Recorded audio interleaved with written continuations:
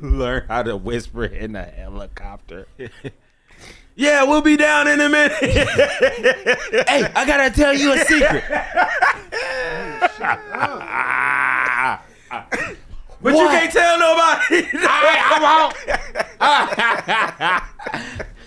won't. You know Calvin's sister and Angie? Yeah. Yeah, she let me hit. Don't tell my girl. Don't tell my girl. That's funny. You know she don't like Angie. Yeah. Y'all had to be here. Episode 15. What's up? Last episode, longest episode we did. Yep. Y'all had this room here. Shit. And I told y'all what people was gonna say. They was gonna say, "Damn, we've been waiting for y'all to do a long episode." That's You was real. right. You was And right. what Arthur say? Well, tell them niggas to come edit this. Yeah, bitch. nigga. If y'all want a long episode, you need to come edit this shit. We need help. Yeah, we do. We need help. I'm making the merch, nigga, making the clips, nigga. I can't wait till we can, get what we deserve and get paid Right. from this shit. And like, Right. we could pay somebody to do that shit for us. So, Right. And if you want to volunteer, though, you get free access to shows that we ain't doing yet. But you can get free access to them. Come fuck with us. We need even helps with like the timestamps and shit. Like, there's people on their own volition, on your own accord. If you want to help us out, just time stepping some shit, helping us out with this shit. It would be greatly appreciated. We have a subreddit now, so jump in that shit, man. Yeah, we dropped the subreddit link in that bitch. Yeah, jump in our subreddit. Bro. There's like a chat in there. that is crazy. The subreddit It's thing really cool. Yeah. It's crazy. They made Much appreciation. they to made a George. meme about me. Yeah. That was cool. When you get your money, wait to the church. Church owe me $1,300, nigga. That's real. Oh man, yeah. Get onto the Reddit, man. That shit is love right there. That's love. And November 7th. Yes, sir. You already know what you need to do. Let them know. Get those tickets. Get New 'em. York Comedy Club, New York Comedy Festival. So y'all had to be here. First time at a comedy club ever. If you come to any of our New York shows, You know have what it to. is. You have to. So come through. It's going to be a really good time. This is a smaller room than the first show we did, so it's less tickets. So I wouldn't wait till day of. I wouldn't wait week of. I would get that shit now. Yes. Their tickets are going to be flying out. And then that same night, I will be hosting an after party in Manhattan, and there will be more information about that. But that's everybody that comes to the show, come through to the party afterwards. If you didn't come to the show, if you got work or some shit, but you can get off late, come to the party. But most importantly, all the comedians that can hear or see this that's going to be in New York for the festival that week, or if you're just a comedian in New York, whatever, come and hang out, man. Let's get to know each other. This is going to be my last time in New York for the year, so I want to just, meet people and see people I haven't seen in a while. That's real. Come party with us on a Monday night, bro. It's going to be fun as fuck, so can't wait to see y'all there. Yeah, I feel like there's a lot of New York comments that I like. I don't know directly. But you've seen on like Twitter and Instagram. Yeah. Kind of thing. So yeah, I just want to do something where we can all kind of mingle and get to know each other. And this is how, like, when you're in LA, you know what shows you can do, and this is how we build a little community and stuff. So come hang out, get drunk, get high. We're gonna have a good time. We're gonna have a good time. Pull up. We the right niggas throwing something. Right. But right people to be around. Yeah. Y'all had to party here Y'all had to party here. with us. It's going down. And if you want two free tickets to the show, Tell them. tag 5 friends and tag 5 comedy places or clubs or venues, houses. It don't even matter. We can get this shit off anywhere. And let them know, we want to have y'all have to be here to have a show, because they going to shut this bitch down. And we give you guys 2 free tickets. We got 4 tickets we want to give away to people. So, do that for us. Yeah. Por favor. Come to the show for free. Or a favor. It's all on you. Yeah, that's gonna be fun, man. That New York Comedy Club. That I like the layout of it too. It's really nice. I haven't seen it yet. It's really nice. I'm excited. Gramercy. New York is dope too. Like, you walk into places and just have one feel, but then you go into the back. And he's like, oh, It's a whole shit. different world, yeah. Yeah, it's like on some like speakeasy Or like shit. the spots that have like basements and shit. Like the show we did when we first got there the last time, they had the Yeah. basement down there. That was so cool, bro. That was really cool. Yeah. That was a really nice venue. Shout out Jared, man. Shout out to Jared. Good looking out. Yeah, we gonna record an episode out there as well, like we did y'all had your episode. Oh yeah, we gotta go back to my friend's basement studio. Shout out to them. Yeah, and if you a fucking rap battle fan, Ooh, pull the fuck up. Your boy Johnny Mac, myself, we gonna be in that bitch at Caroline's doing the rap battle on Broadway with Reggie Cush. This shit's gonna be phenomenal. We're excited about this shit. We're gonna have all the niggas up on stage. We're gonna go the fuck off. Yeah, we is. I cannot wait for this shit. So yeah, get tickets to that. That's gonna be the following day after our show at the New York Comedy Club. back to back. Back to back. We're gonna be at Caroline's. So pull up to that, man. Grab tickets for that as well. And man, just hit us up, man. We're gonna be running through the city that whole week. Get your merch. Get your merch. Get your merch, goddammit. Look at that. That shit clean, boy. We got all different types of designs for y'all to fuck around with, to look at. We got faces. Right. Yep. A girl hit me up today. I was like, y'all got crop top hoodies? Yep, I just made it. And I was like, this nigga Arthur, stay on the merch. Hey, Arthur nigga. got all the merch, man. Any merch desire y'all need, man, we got it. We about to drop some socks soon, so don't even fuck around. Hey, I just got a little styling pad too for like do my retouching on my photos. Yeah. Don't let me learn how to draw, nigga. Uh-oh. It's over. It's over, nigga. Niggas It's gonna ain't- happen. It's gonna happen. Niggas ain't gonna wear nothing but y'all had to be here. I Shit. got some ideas for the tour merch. We gonna go crazy with that. Oh yeah, shit gonna be dope, Yeah, man. if you're a girl, go ahead and get that crop top hoodie. Yep. Yeah. Get that crop top hoodie. Come It's to the nice. show looking cute with your with YHTBH on your chest. That is real. It's nice. You know what I'm saying, the way it feels is really good. You know, I've seen the crop top hoodies in Ooh, person. we should get like 2 sweaters To bring. to bring. Well, I have one I'm gonna give away. Yep. I We got should a, sign. We should like sign one we can sign it on the back. and keep. We should sign one and give it away, and sign one and keep. Like have everybody sign it and keep one. Ooh. Yeah, well, I will be giving an orange hoodie away to one lucky audience member that Oh night. yeah. I hope they black because orange look good on their skin. Orange does look good on black people. So good. So if you black, come to the show. You gonna win this hoodie. That is one thing about me. I don't give free shit to white people. So Yep. Now you gotta pay for your if shit. you was at Basement Fest, we'll have to throw in a clip on at Basement Fest of me giving away $100 right here, and we'll get the footage from John. But yeah, I did not give any money to white people. We don't do that. Love y'all though. Appreciate the allyship. Y'all was giving the world already. Niggas was giving the world. Fuck, I look like giving y'all some shit. Giving you some more shit.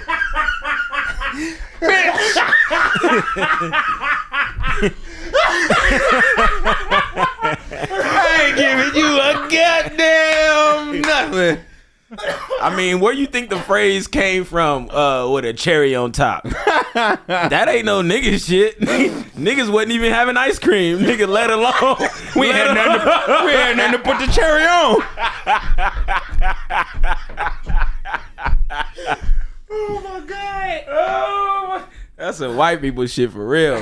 Wow. God damn. So fucking funny. You can't give me the world with $100. Hell no. You got everything you need. Boy. Oh, that's. Oh yeah. So how we feeling, man? How y'all feeling, man? What's going on? Let's catch up a little bit. Let the people know. I just got back from North Carolina. Yeah. I'm going to Delaware tomorrow. Yeah. That's exciting, man. Is it? It is. It is. In the scheme, if you've been listening to these past 13 episodes, Yeah. You know we've been going through it. We know too much. Right, We we know do too much. But it was crazy to show up to a place and like the people that worked there already knew who I was. And they were like excited to meet me and shit, and like that was the Dead Crow Comedy Club. I mean, thank you so much. Like that, hospitality was great. They were great. All the people that work there. Amy that runs the club, she's amazing. She wants to bring y'all to be here there, so we'll be back. Oh, yeah. But yeah, I had a great time. It was 4 shows. Saturday 7:00 was the most lit one. It was like 20 Marines.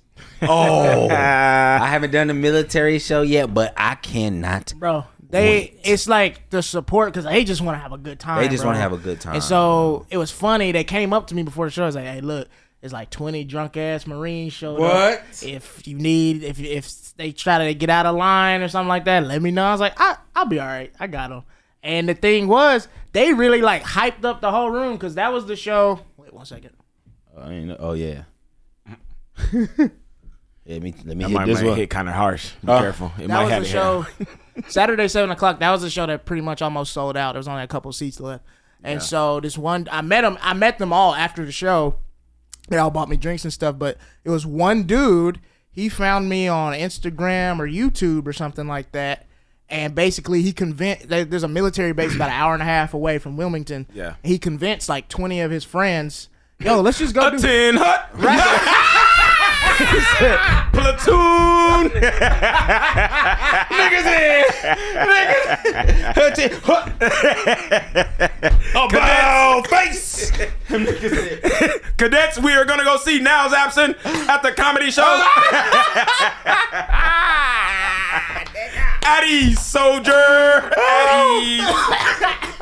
Oh, hey, we gonna send that. We gotta send that to them. We got. They followed me. We gotta send that to them personally. Right. But yeah, he's like, yeah, bro. I was like, let's go do something different and have fun. And so he grabbed about 20 of his friends. They're all off the military base, and they brought a couple girls too.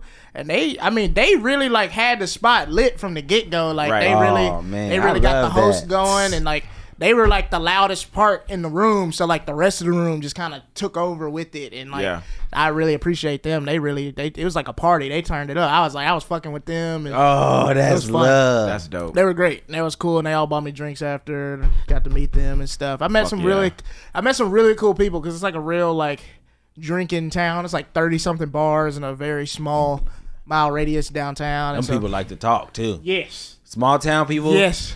And they I got to know. drinking. Oh yeah. I got to know a lot of people this Right. past You some of them weekend. niggas' cousin now. Right, and it's funny that I met a group of younger people that had just moved down there this year, and so they want to cook us dinner and stuff when we come back. And they're really sweet. They're really cool, and we went out together and stuff.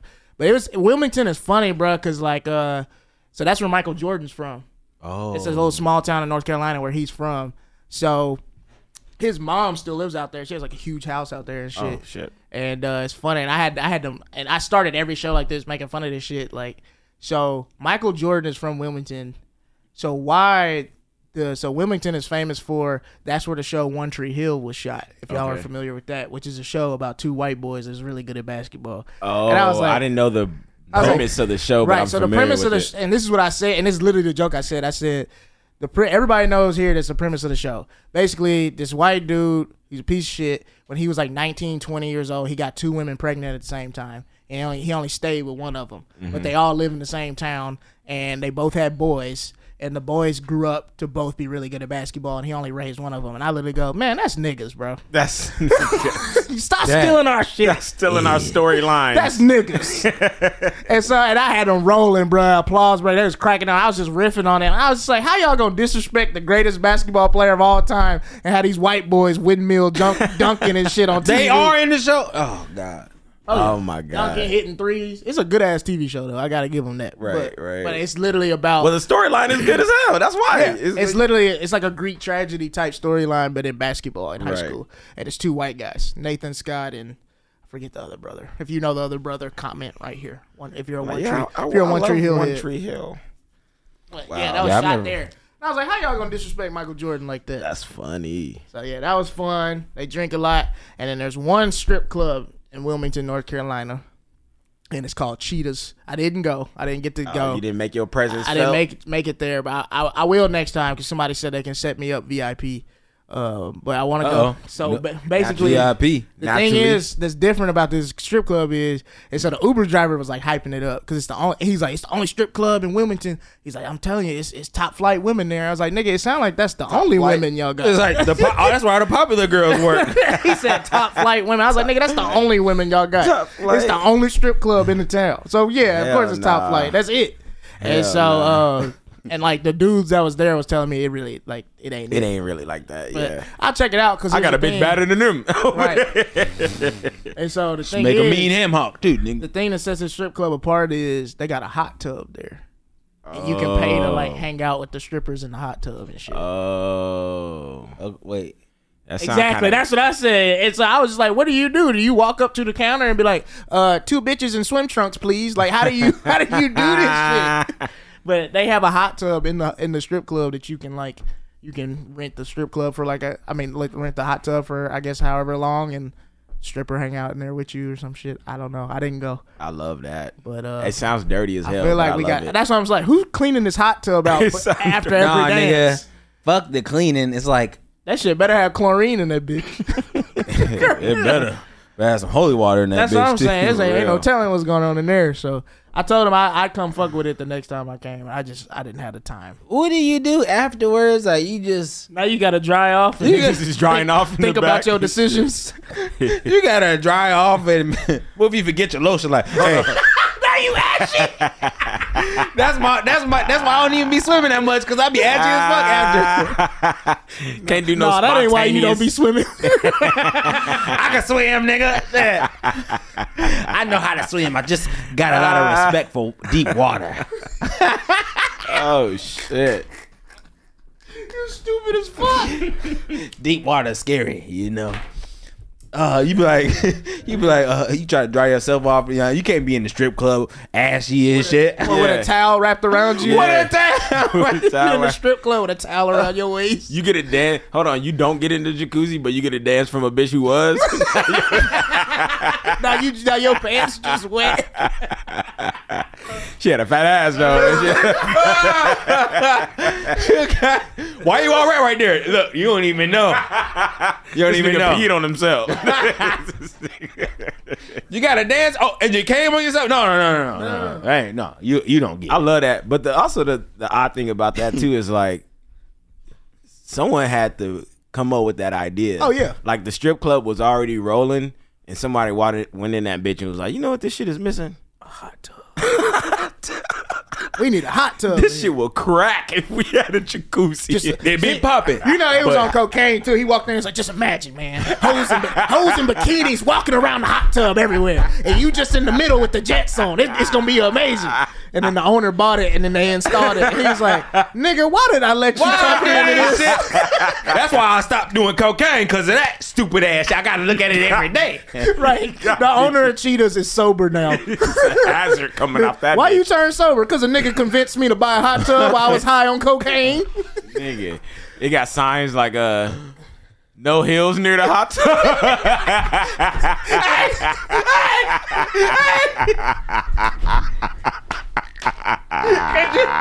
Cause you, oh my god, you know bitches breaking their ankles in that bitch. I cannot. Hey, imagine you in the club and you just see out your periphery, you see one of the bitches walking around.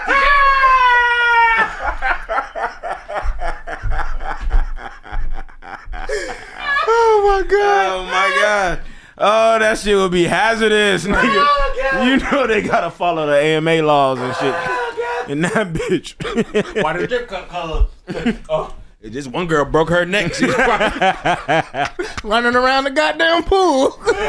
thought she was cute. Definitely got a no running sign around this shit. Oh my gosh. Fuck the no diving shit. It's the no walking. No walking around this. It's got a red little rope around it. Oh my god. I'm weak. Shout out to women's in North Carolina, man. Shout out. Oh, nigga. That is so funny. This is how I knew I was in a southern state, nigga. They had rocking chairs in the airport. Ooh. Oh, wow. Like, I was like, is this a Cracker Barrel? What is Yeah. They had rocking chairs. You just sit on rocking chairs in the airport. And then when I went to go to this place that had some good fish on Sunday before I flew out, and the car that picked me up, this nigga got church music playing and that shit, just like full on gospel. No. And I'm looking at this nigga like, really, bro? And blasting it too. And I was like, nigga, really? He's playing that shit like me. Yeah. Blasting some church music on Sunday. And I was like, I forgot where I'm at. I'm used to this godless city, you know what I'm saying? Where I like it. You didn't catch the Holy Ghost? No, low-key? I did not. I was just counting down the minutes to get out that shit. I was like, God damn it. And then like a white girl with blue hair picked me up on the way back to the hotel. And I was like, thank God, I know she not going to play no church music. Oh, yeah, bitch. Cut my life into pieces. This is my last resort. Suffocation. I'll be there. Don't give a That bitch wilding out. Now I was in there like, thank God. That nigga in the back mouthing the words in the back. I'm losing myself.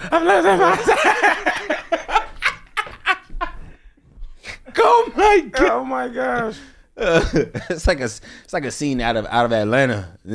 Well, that actually is a scene in season 2 of Atlanta. This older black lady picks up Earn in an Uber to meet Al for thing, and she's playing gospel music in it. And that's literally what I thought of. I was like, oh, this nigga Donald Glover not lying. When you down south, if a nigga pick you up in an Uber, like, it's some Christian music. And it's funny. Jesus. Right, and it's funny. He was like playing it loud enough to where like I could tell like he was like trying to like make a statement, like me let me know like in this car we serve the Lord. Right? Yeah. I was like, nigga, I'm not gonna tip you. How about that? Yeah. How about that, bitch? I tipped him though. No, I know what you mean.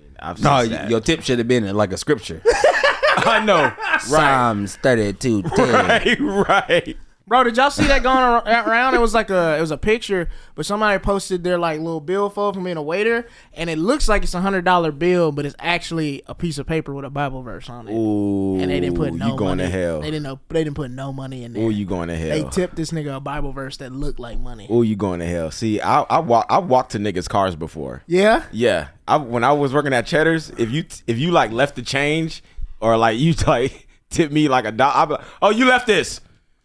This is yours. You left this. I'll be outside. Oh, you left this. Yeah, I don't want your 50 cents. That was like a big scene in that movie Waiting back in the day. Mm-hmm. Ryan Reynolds and Justin Long. Mm-hmm. It was an indie comedy about waiters that was really popular back then. But that's like one of the like climax scenes. Is this dude from his high school that's left and came back, comes to eat there, and he does it. He tips him like 3 pennies or some shit. And so he like follows him outside and like gives and like tells him like take this shit back. Yeah. Yep. I've been there. I can't believe this. That shit's like, really, nigga? Yeah. Don't leave nothing.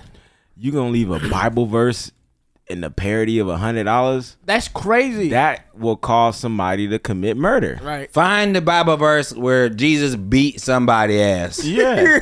Because that's what I'm about to do. When did the Lord say you trick your people into following me? Right. The crazy thing about it is whoever put that in there really thinks that they helped. Yeah.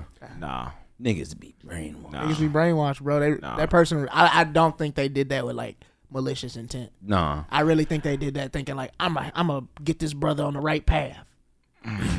They got some I good think sleep. it's that a night. little bit of both. You think it's a little bit of both? There's no way you can't see $100 bill and know that we in the times that we in and to feel like someone just worked on you, someone just like that's why you tipped them in that manner. You tipped them. You didn't just give them the verse and like say that right out the gate. You put it as a substitute for a tip, so you know exactly what you was doing by implementing this Bible verse and supplementing or substituting an actual real dollar with a fake fucking Holy Spirit dollar. I'm thinking too, like like they probably saw something on that person that they didn't like, or saw them do something, or they need Jesus. They need Jesus, yeah. Motherfuckers always trying to convert you, always trying to turn. What they say, like, you can't turn a hoe into a housewife. Right. They try to turn a heathen into an angel. Yeah. Yes. Yeah. So I feel like it was something. Because what if the waiter was like super on the Jesus shit? Right. What if he like, nigga, I believe in this shit. Yeah. If you don't give me some goddamn money, I go to your church, bitch. I just sit in the back.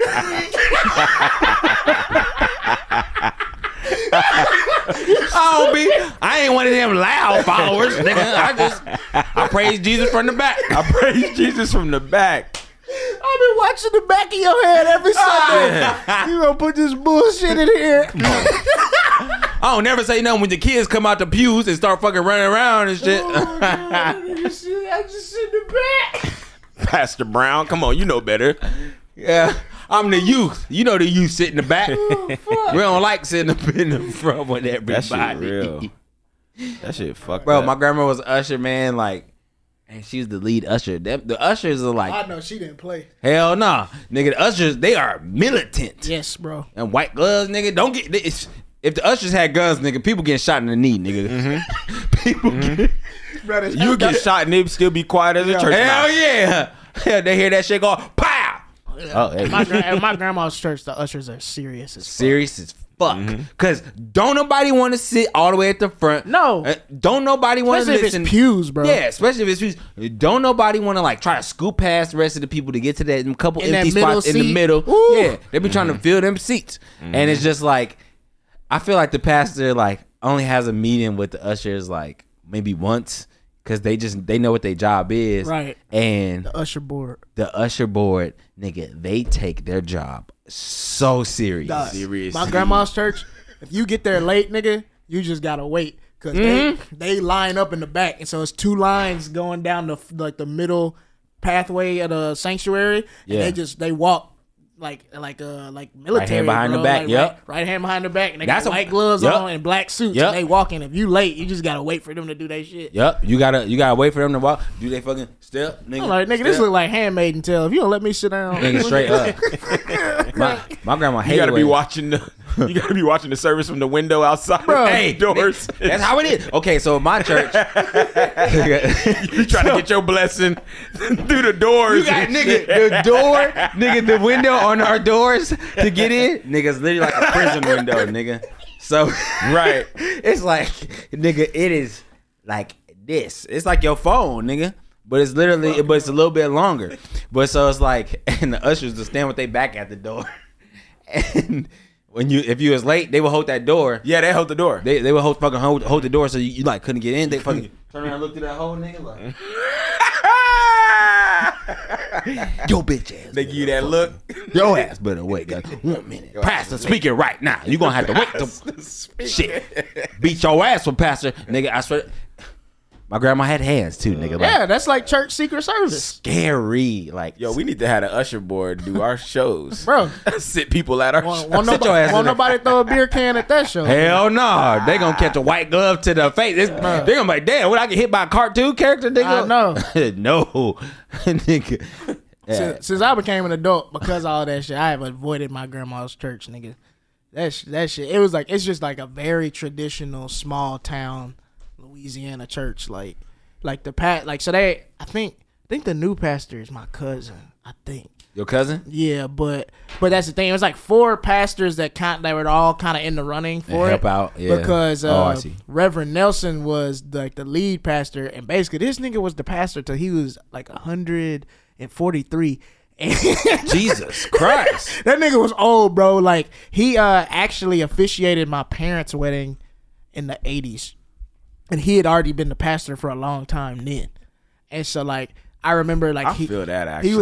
he was like 90 something, still the pastor. Like the last time I was there, and he passed away. Like I think he passed away right before the pandemic. Wow. But like it's so crazy that like tradition, like how like black churches just hold on to tradition. Because I know, did nobody know nothing that nigga was saying the last 5 years of his life, bro? Because my daddy was like, everybody in the family say I do the best Reverend Nelson impression, bro. Because like that nigga would start every sermon like this.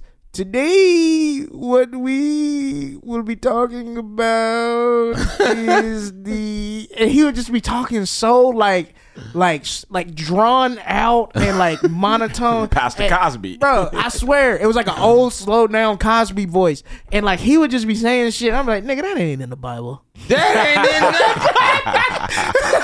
nigga just been alive for 100 making years. up He making shit up at this point. Hey, fuck it. I believe he been around the block just as long That's what as I'm Jesus. saying. That's what I'm That's what I saying. said. I told my dad that I was like, this nigga Moses went to this nigga church, bro. And he was old as hell. He was such a sweet man, really cool guy. But he was so old. And I think at some point he was like, man, I done preached every Bible verse. I'm gonna just start making my own shit up. Yeah, for real. They ain't heard my remix. R.I.P. Reverend Nelson, bro. Churches have the best characters, bro. Yeah, they do. Yeah, they do. Yeah, that's where you learn characters, really. You pick up a lot of My characters. favorite character in my grandma's church, this blind nigga named Lunder, bro. He passed away a couple years ago. He's like 70 something. Lunder? Lunder, bro. he was the Stevie Wonder, Ray Charles of the church. Oh, So he like helped lead the choir and he played the organ. He sing? But he was blind and he could sing too. He had like a raspy like jazz voice like this, and like he was blind, bro, and he would play the shit out the piano, and I'd just be sitting there like, damn, these niggas holding him back. He should have been on Motown or something. Not niggas holding him back. They probably did. He was probably like 2019, about to get a record deal. Oh, Like, yeah. nah, They're you like, need to play for the You Lord. need to play for the Lord, baby. Don't go over there with the devil. Stay down here. You know, it's gonna be white women That out devil here. Right. And so Lunder was so cool, like, because my grandma was one of the lead singers in the choir. So I would like when I would have to go to choir practice You with would go her. there, yeah. I would just see him play the piano, and it was just so amazing because he literally cannot see shit. And so like it's a small town in Louisiana called Varnado, and like it's so small of a town. He would just walk home from the church. Oh, you told me about this dude. Yeah, because he only went two places, his house and the church. So he would just walk. People would always ride by. London, you need a ride? And he'd be like, nah, I'm good. And Y'all, he would just- nigga, get your ass in this car. Right, there might be a new ditch or something. You might get your ankle cut. A new ditch. And so he would just walk Who home. the fuck put this ditch here? But then my mom told me this crazy story. What? So one day he walks home from church and goes home. And basically he walks in, and this is how dumb his ex-wife was. How you get caught cheating by a blind nigga, first of all. yeah. Oh my God. So, you know, Yeah. blind people have like their other senses. Yeah. So he could probably hear them fucking from a mile away. Church. From the church, nigga. Nigga praying, he praying extra hard, like, God, give me the strength. I'm about to in my house. Bro. But yeah, so he walked in, caught them fucking, she freaked out. And I think my mom said, I think they were on meth or something. So they like freaked out. Hell no. Grabbed this nigga and tied him up and put him in the shed around back. And it's like, dog, y'all evil. How y'all gonna tie a blind nigga up and leave him back there, bro? So now this blind dude is just in this shed, and they like rode off into some other town. And I think they finally got caught. I think she's in prison, and I think the dude died. Man, they didn't have to do that because the nigga, like, imagine he come home, he catch y'all fucking, like, he ain't had to, like, tie him up. He could have just, like, stood still. That's what I'm saying. Right. Bro, Right. like, y'all could have just evaded this nigga. Why'd y'all have to tie him up? Like, bro, y'all, you did not have to tie this blind man up. Y'all could have been like, all right, well, we just gonna get out of here then. He be like, Lunder, it's only one of us in here. It's only one. Exactly. I was watching porn. I wasn't. Right. Nah, he's like, I can smell two people in here. I pooed it. know. I actually pooed it when I was The Lord jacking bless up. my sense of smell and hearing. The cold thing about that is you gotta be a cruel ass motherfucker to tie up a blind person. Dog, I'm telling You like, give me a hand. Bring it here. Bring it here. Where is here, nigga? Give me your hand. I don't know where you're leading me. And so like they tied him up, put him in the shed, bro, and just left him in there. That's evil. And I guess people like he didn't get to church the next day, and so people are like, why wasn't he at church? He's never missed a day of church. And I guess somebody went up there like looking for him, and they heard him yelling in the shed, and they got him out. And I'm just like, Damn. that's some small town southern shit. Like I have so many stories of like hearing things like that in small towns in the South. That's crazy. Because like people don't really deal with the law here in like every day. You know what I'm saying? They kind of like in those small towns like this, like the two of the main roads are like named after my family because they just lived there. It's like that small of a town. Like, all right, well, this is our road. Like, that's how small of a town this shit is. So a lot of disputes and things that happen in that town, like, just happen between the people. Yeah, straight up. So yeah. that kind of shit happens to people, especially like disabled people and stuff like that. So Hell yeah, I it's just remember my grandma. My grandma told us a story about how, because I asked her, I was like, "Wait, like you never said anything about your dad, you know?" And so she was like, "Yeah." And I met my great grandmother. Oh yeah. Like she was cool when I met her, you know. But I think she looks like 90 something. So I went there, met her. And my grandma was scared of her. And my grandma, whew. Yeah. She was cool, fun, but she would turn it on. She did not fuck around. But she told a story about how she's like, my dad was like cheating on my mom, and my mom found out, and he came back to the house, and we all met him outside with guns. Woo. She was, I had a gun too. That's the family from Texas, right? Yeah. Yeah, that's some small town Texas shit. Yeah, and We where they just gonna handle live this too. ourselves. We ain't calling nobody, nigga. No, We gonna wait for you outside. Yeah, and they told that nigga never come back. and he never did. And I remember just the way she told us, it was just like, oh well, bye nigga. Like she didn't really. What can I do? Yeah.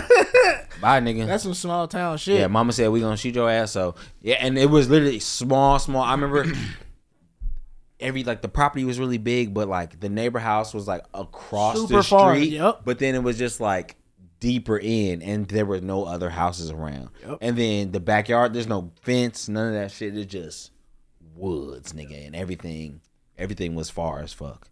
It was just them around. That's some small town shit. So like that small town, like I would go there during the summers. And I remember there's like this weekend where like these two kids that usually weren't there. That's the other thing. All the kids would just go out and play. And my grandma had a pool, so I remember these two kids I hadn't met. We like just kind of, I was like walking down the road dribbling a basketball, and they was outside. It was a boy and a girl. We were all like 13, and we just played together like the whole weekend. And I remember the girl was so cute, and I liked her so much. And I was like, I got back. And I was telling my grandma, I was like, yeah, I met this girl. She was blah, blah, blah. She was amazing. I was holding her hand. She was amazing. And my grandma was like, nigga, that's your cousin. I was like, God damn. Like, I can't even make fun of these white people no more. It happens. I thought I was in love, nigga. 13. I thought, I'm about to put a ring on this. And then you come to find out, yeah, we just got the same family values. That's the I fell in love that summer weekend. She was my cousin, bro. Oh, that's hilarious. Hell no, that's funny. That's some small town shit. Yeah. That is some small town shit. Yeah, whole nother world, nigga. You talking about Joanna? Man, that's Sister Curl's daughter. Right, that's literally what happened. That's literally what it was. You know your auntie Cheryl. That's her daughter. You remember? That's it. It was like, well, how was I supposed to know that? I mean, well, we in love now, so y'all just got to get over baptized at it. the same time. Y'all got baptized. When? How old was y'all when y'all got baptized? I want to say like I think I was like 4 or 5. I mean, you get baptized twice, don't you? Like as a baby. I was like a small baby, and then I think I did it again when I was like in middle school. I remember when I was like 4 or 5. Yeah. Doing it. Out here actually at fucking Belmont. Pastor Bridget was over there. Yeah, man. I remember that shit. That shit was wild because it was like it was like before it wasn't a mega church, but it was a big ass church. You know, and it was just like it was something that was just like a ceremony that I did not fully understand. But it was large. It was like a lot of moving parts. Did they have you go to like class before?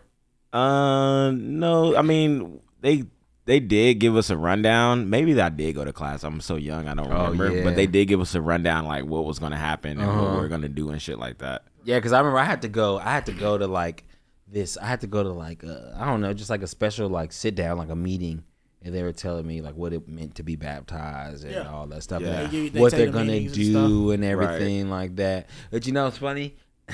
I remember at the end of church, they would ask, does anybody want to come up and give their life to Christ? Altar call, right? Yeah, altar call. Yeah.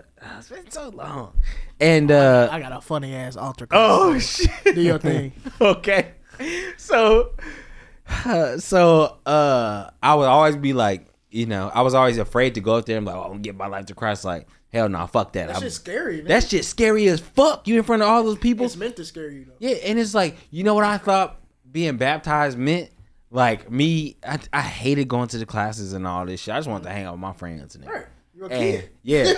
Yeah. I'm just like, I don't give a fuck about, I don't want to sit down like, and this is like school, but and y'all get to like whoop my ass. Like, I really want to swing on y'all niggas. You know, like I always felt like that. Right. And so just not wanting to listen to the lessons and all this stuff, because I don't really know like a lot of the Bible stories. I just did not, I was so stubborn and prideful. The more you try to make me do some shit I didn't want to do, I was definitely not going to do it. So I thought being baptized meant that you had to stay underwater for 3 days. Oh my gosh. Oh my gosh. I was a kid. Oh my Y'all out here gosh. drowning niggas? Like, how the fuck this nigga hold his breath for 3 days up there? He didn't pay attention to none of the Bible school. None, This nigga mixing up the stories and shit. So Jesus was underwater for 3 days. You gotta resurrect at the goddamn baptism. Hey, and it's funny too where our fucking pool was, like where you got baptized in Calvary Church, bro. It's like it was upstairs on the right. So it was another story up, and there's a whole nother door that you can go through. Because it was a 2-story building, but then it was where the church was just had a high ceiling, and yeah, so like we would just look up there. They would have the lights on and shit, and like a nigga would come out the door. Jeez, goddamn. So yeah, when I was just like nervous when I got baptized. I was like 7. You thought you was about to drown. Yeah, I was like, damn. I thought all these niggas was cool. Y'all niggas about to drown me. Y'all adults. And there's gonna be a lifeguard present at church this weekend. Real. I was like, what if I can't last 3 days, nigga? I'm not baptized. I'll make the cut. Right. You going to hell. You going to hell. He died on the second day. That nigga was full of sin. He was 8 years old. 8 years old. I was bad though too. What's your baptism story? It's an altar call story. The altar. Oh yeah, the altar call. So this was my freshman year of college. I was back in my hometown for some kind of little break, and so of course I had to go to church. So I was there, and it was a guest. It was like it wasn't our main pastor preaching that day. It was another pastor who was younger, and he was preaching that day, and so he really liked to pray for people. So he did like this altar call at the end, called up people up. He made people feel guilty about a bunch of shit. So people was coming up there crying and raising their hands and wanting prayer and shit. So there's this dude. If I was 19, this guy had to be about 16, 17 because he's still in high school. He's a football player, honestly like a football star at his high school. And he went up there to get prayer. And so here's the problem with altar calls is it's never. Here's the thing: if you're gonna pray for somebody and you hear from God what you praying for them for, that needs to be a private conversation between you and whoever the nigga is you praying for. Mm-hmm. But what pastors do is they hear it from God apparently, and they got a microphone and they telling the whole church what the fuck you dealing with so they can pray for it too. So this young guy that's a football player got his hands up. He put his hand on his head and he blah, blah, blah, blah, and all that kind of shit for a minute. Right. Then he's like, and then he goes in front of the whole church. We gonna help you beat that porn addiction today. Ooh. And it was like a pin dropped in the church. Like everybody had their eyes closed praying. Was like, wait, what this nigga say?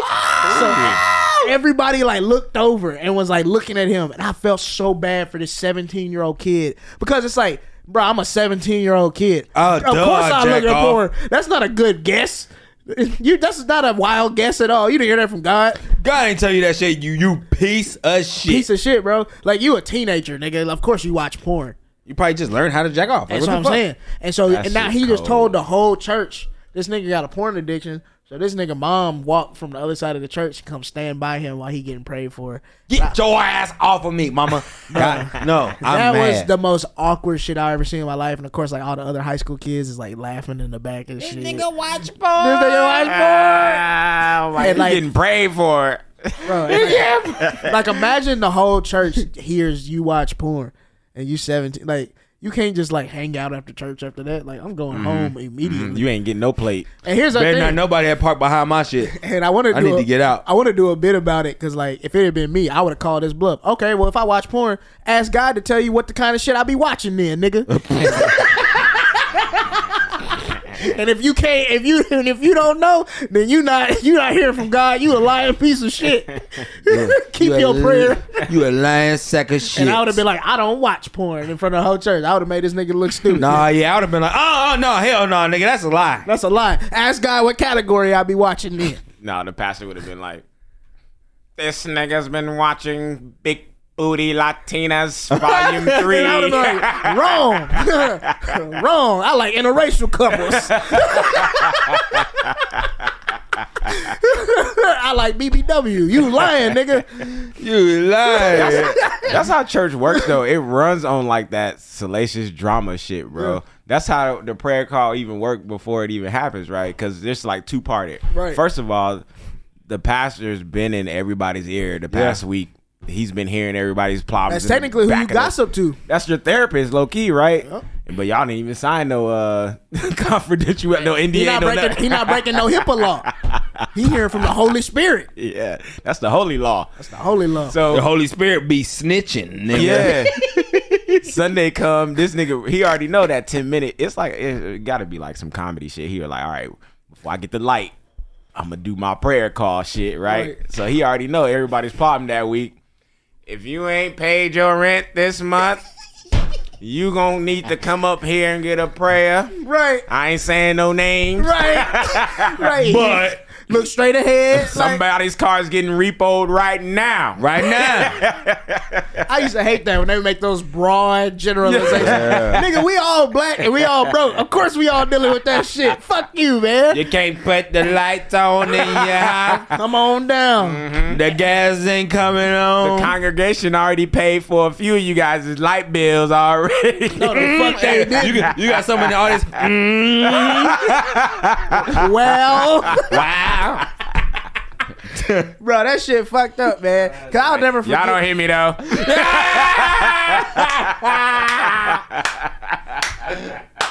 Nigga gonna roast everybody and be like, y'all don't hear me though. No, we heard you, nigga. Oh, we heard you. We just not listening. Nah, that's some, as Corey says, nasty work.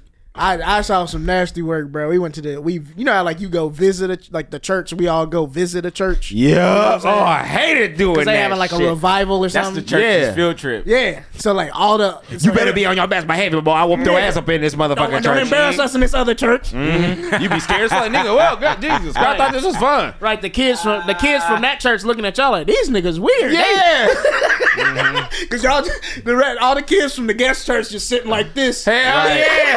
Niggas on their P's and Q's. Hell yeah.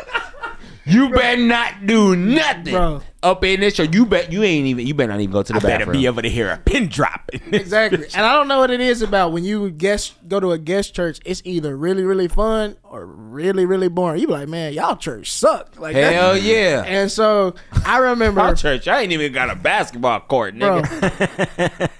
So I remember we go to this church. I was like in high school. I think I was in 9th grade. And we all had to go to this other church. And I remember at the end, the pastor was like, I know a lot of people in here struggling financially. We in a recession and all this bullshit. He's like, come down right now and put something in this basket so God can bless you to turn your financial situation around. And in my head, I'm 14. I'm like, nigga, if I'm struggling financially, why the fuck I'm gonna give you some money? It don't make sense.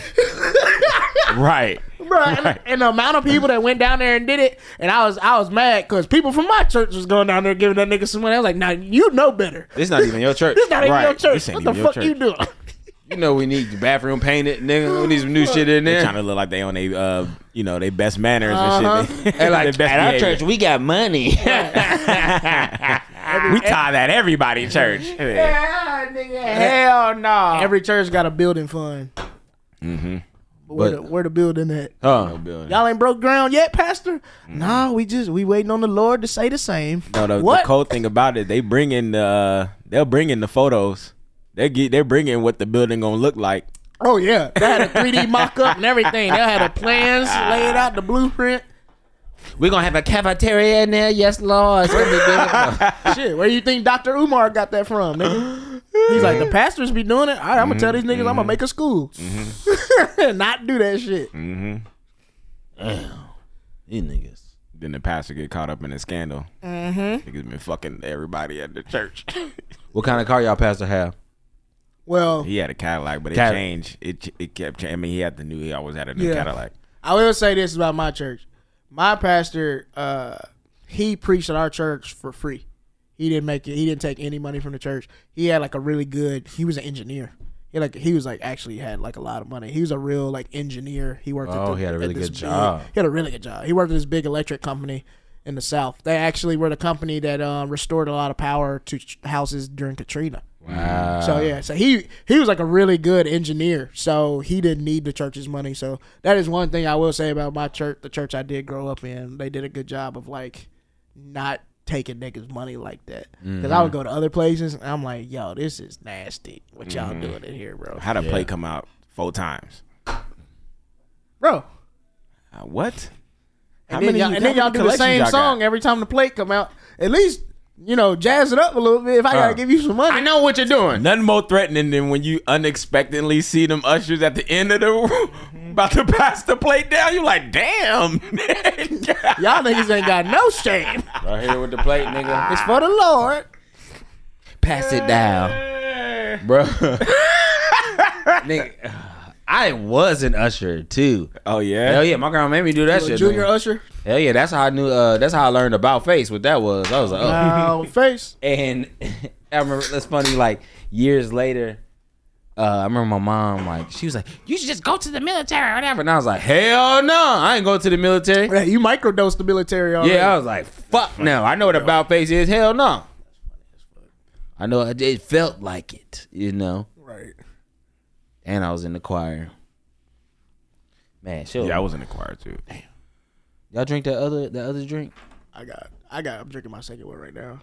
I mean, I just poured it. Damn, my cup. I didn't drink it. We get past me that nose? Oh, my bad. Good. Oh.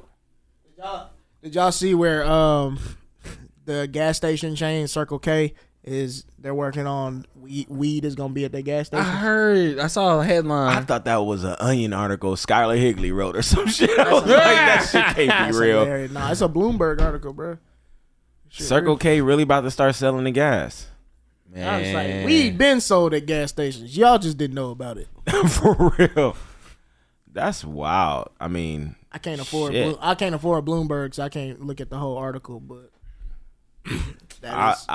check back in when Arco drops some OGs. Yeah, Arco, take away that 45-cent fucking debit card fee y'all be. But they be having the cheapest gas prices though. That's the same. But it's like they're charging us that because of what their bank charges them to have like a merchant account. I know. Transaction fees, you know what I mean? So but it's like y'all are covering that for them. Yeah. They're covering that and some. Right, and some. Bitch ass niggas. I worked at the bank. I know what y'all motherfuckers doing. I'm gonna say this: if you buy weed from a gas station, you a bitch ass nigga. You know a nigga that sell weed. If you don't text that nigga, fuck that, bro. That is real. Yeah, if you buying weed at a gas station, you probably shouldn't be smoking weed. No. Oh, it's gonna cut the weed man. I mean, completely. The stores have already done that. It's definitely terrible. Oh, it's gonna definitely soon. cut. Apple and Google gonna be smoking like Apple and sure. Google. Weed. Yeah, that's what that show Weeds did in the finale. Starbucks was a weed coffee shop in like 2020 something.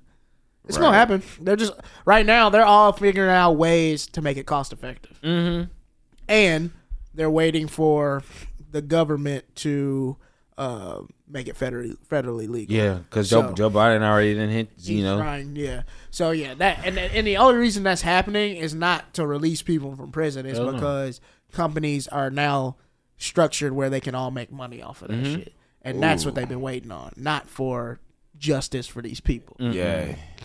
That's I mean, and it's just cold blooded how the system just got us. It just got us in a bind, bro. Like brown and black people are the majority of people locked up on weed charges, but white people are the majority of making money off weed. Nigga, That's crazy. These niggas have already charging buku money for gas.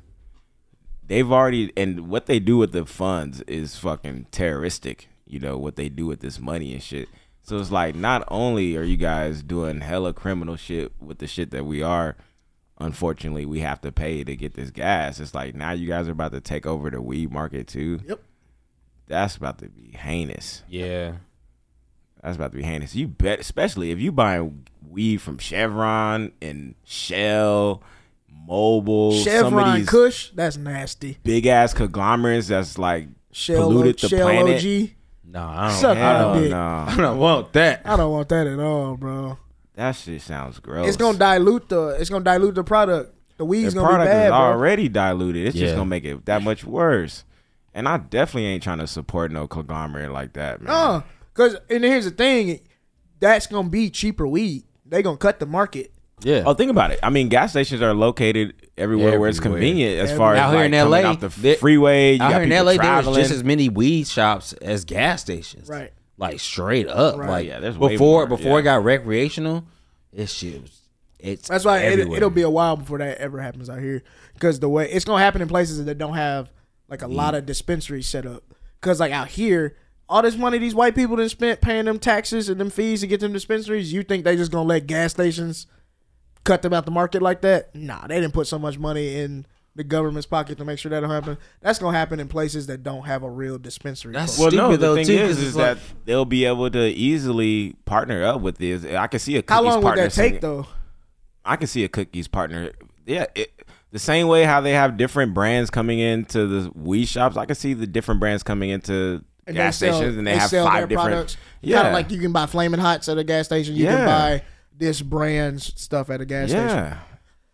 Yeah, I guess that they could have happen. some store shit. They'll have some store, oh yeah, you can get the Texaco fucking OG, and then they'll have they'll have 4 or 5 different and brands. just had their logo on the and packaging. shit. And then you already seen like a couple of years ago they were teasing with Marlboro having joints having like 10 12 joints coming out with packets, like cigarette packets with joints. So I think it's just going to make that bridge just that much shorter between like actually having these cigarette companies now producing joints and weeds, like prepackaged cannabis and shit. Dog, it's gonna be weird. And That's like, what they crazy. gonna That's do? gonna be The dirty. employees gonna have to like do extra shit now too, Yeah. and like And not get paid for that shit either. You Like, don't get paid that much to work at a gas station, nigga. no, Now you a dispenser, you a bartender. Now gas stations gonna have security. yeah, You can't just have weed at a place like that.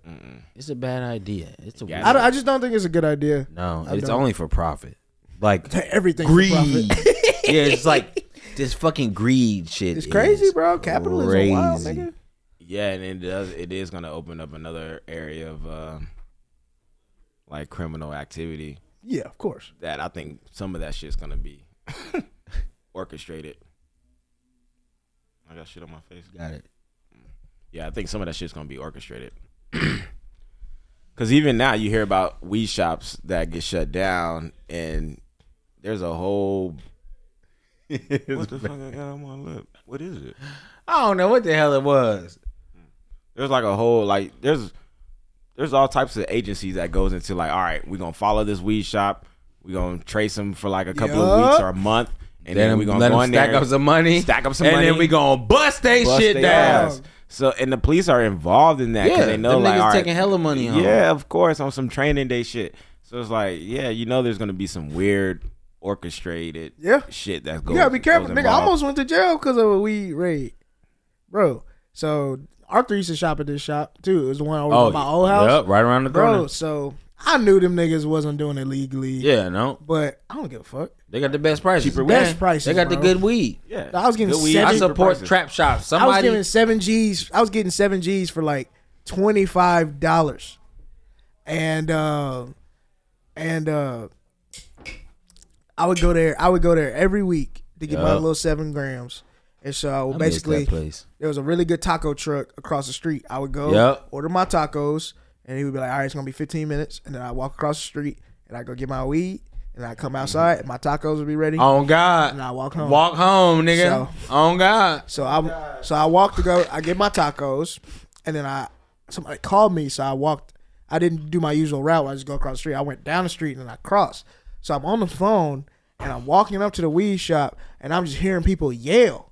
And I heard somebody get thrown against the wall, and I look up. The police are in the middle of raiding the weed shop. Like they've got people by their shirts, pulling them out the fucking weed shop. They got product in their hands. They're like handcuffing people and throwing them against the wall and all this kind of shit. And one nigga is literally yelling like, "I was just a customer here. I was just a customer here."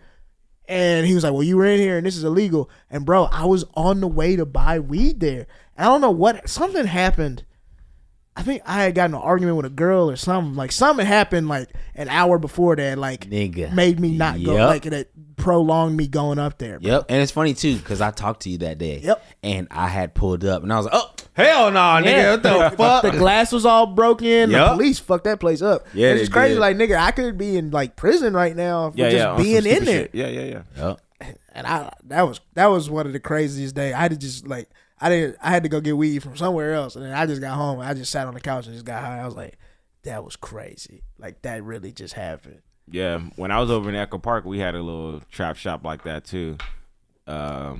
And it was to the point where it was like you got to know the people in there, the employees. I knew all the. They used to put girls on Church of Jokes. Yep. They put Girls on Church of Jokes on the TV. I was walking there with the hoodie. They're like, "What's that?" Oh, it's my homeboy comedy album. Like, y'all should put it on too. And I remember I was in because there was two. There's two right next door to each other. Yep. And I went in one day too, and I was like, "Yeah, I do comedy and everything." And like they put my shit on the TV.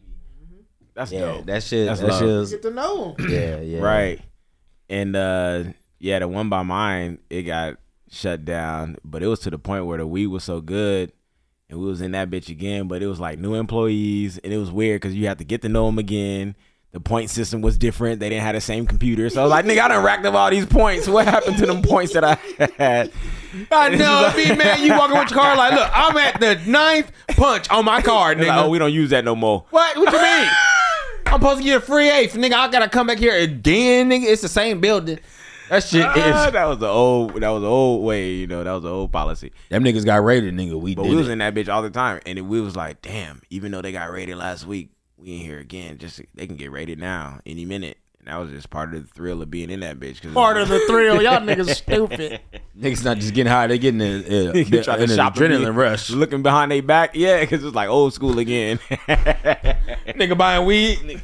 Right. I just want an 8th. I want 3.5. That's the fucked up part. You come to the shop because you don't want to deal with that no more. Now I'm coming to you and still having the feeling I gotta look over my shoulder for the police. Yeah. Hell no, bro. But I love it though. I support trap shops. Definitely, bro. I went in one the other day. Support your local trap shop. Just keep your head on the swivel. Yeah. Keep your head on the swivel. And when I went into the other day, I was like, man, it feel like everybody got hands in this bitch. Ain't nobody letting up nothing. Hell no. One nigga probably got a gun. I feel safe in here. A nigga tried to come here and rob y'all. He robbing us. Nigga, I'm with y'all. Fuck that. Save me, nigga. Yeah. We fight for ours in here, man. Hell yeah. Nigga, save me, nigga. There was some shit that we wanted to actually talk about. Oh, yeah. Y'all want to do it? Yeah. What was it? Okay. So, there's a lot of comedy people that listen to this, so I gotta roll a blunt for this. Yeah. Oh, okay. Before we fully officially, what else you want to talk about? I just want to say something somewhat positive. Oh, do your thing. Oh, what, you got somebody pregnant, nigga, or what? No, stop it, nigga. Stop that. Nigga. I'm about to have a son, y'all. Nah. This is just a message. I was going back and forth talking to Cody from Sunday Line, Sunday Punchline. Somebody hit me up from that show. A dope show at Mrs. They do at Mrs. Robinson. I don't know if they shout out Cody. Much love, Cody. They kind of been hating on Cody. Of course they do. He run a good room and he not sucking up to nobody. Yeah. You know what I'm saying? Well, the venue itself, I think, has been like, every month has been like, we'll see. Really? So but it's packed out every time I go up there. And it's also blacked out. Cody do be having niggas up there. He fuck with the black. Cody paid too. Comics. Yeah, he do. Yeah, that's what I'm saying. He runs a really dope show. So we were going back and forth, and he was like, "Yeah, man, I've been listening to the podcast." I was like, "Really? You been listening to that shit? Really? You wild?" He was like, "Yeah, I work from home, but so I got some podcast time. But you guys' show should be required listening for anyone working in comedy." I agree. I thought that was beautiful. That's really. Wait, say that one more time. Say it one more time. We're just going back and forth, and he was just saying like, "Yo, I listen to you guys' show all the time, and I think you guys' show should be required listening for anybody working in comedy." Jeez, I agree. I thought that was special. That's pretty cool. That's very kind, man. We've been shown a lot of love from this show. That's why I know it's gonna go somewhere. It's just pure, It is pure. That hit me in the chest, nigga. Yeah, and it's fun. It's what we supposed to be doing. Yep. So that's the thing, man. Like everybody that listens to this shit, give yourself a pat on the back or a round of applause for yourself, man. For real. We just crazy niggas talking into microphones if you don't listen to this shit. So yeah. I appreciate y'all. That's real. You listen to three niggas in the gutter. In the gutter. Been in the gutter for years. Whew. Tired. nigga. just stumbled across some podcast equipment. Right. And we in this. We bitch. can't afford this shit. That hurt, nigga. I know. Just like, trying to make it happen, bro. Much appreciation to you Yeah. guys, man. I mean, shit. I That's was real. just thinking about how we got the New York Comedy Festival shit. We had like 370 subscribers. Right. You know, We've grown since then. We didn't even have that many subscribers when we first got the look. Mhm. Because we sent them the video of the Juneteenth show. Right. There's no way you watch that. And And been be like, like, no. No. Are you crazy? You out your motherfucking mind, Right. nigga. and that's That- another cool thing too. Ugh. About like, yeah, we just put the work in. Yep. We put the work in. We put the time in. You can't skip this shit. You can't jump start this shit. Oh. Like you really have to do it. So it's like, even though our numbers are small and y'all are rocking with us, Right. yo, we got superstar quality shit happening over here. Y'all had to be here, man. Easily. So it's like, yeah, it was just a matter of time till something came together. Yeah. We And still throwing paint at the walls. Trying to still, make we something still stick. figuring this shit out. And it's just like, I really think all the people that support this show right now, like, I'm telling you, like, in a few years, it's going to be really fun to say you were listening and watching this shit Right. before all the other shit, you know. Before everybody else started listening. Yes, yes. So get that merch too. You gonna be telling y'all don't know about Squirrel, man. Y'all don't know about Squirrel, Y'all don't man. know about the Underground Y'all bitches Railroad. don't know about B-Boop. You don't know what the B-Boop, man. B-Boop. B-Boop. B-Boop. B-Boop. B-Boop. She got a B-Boop. Hilarious. Bruh.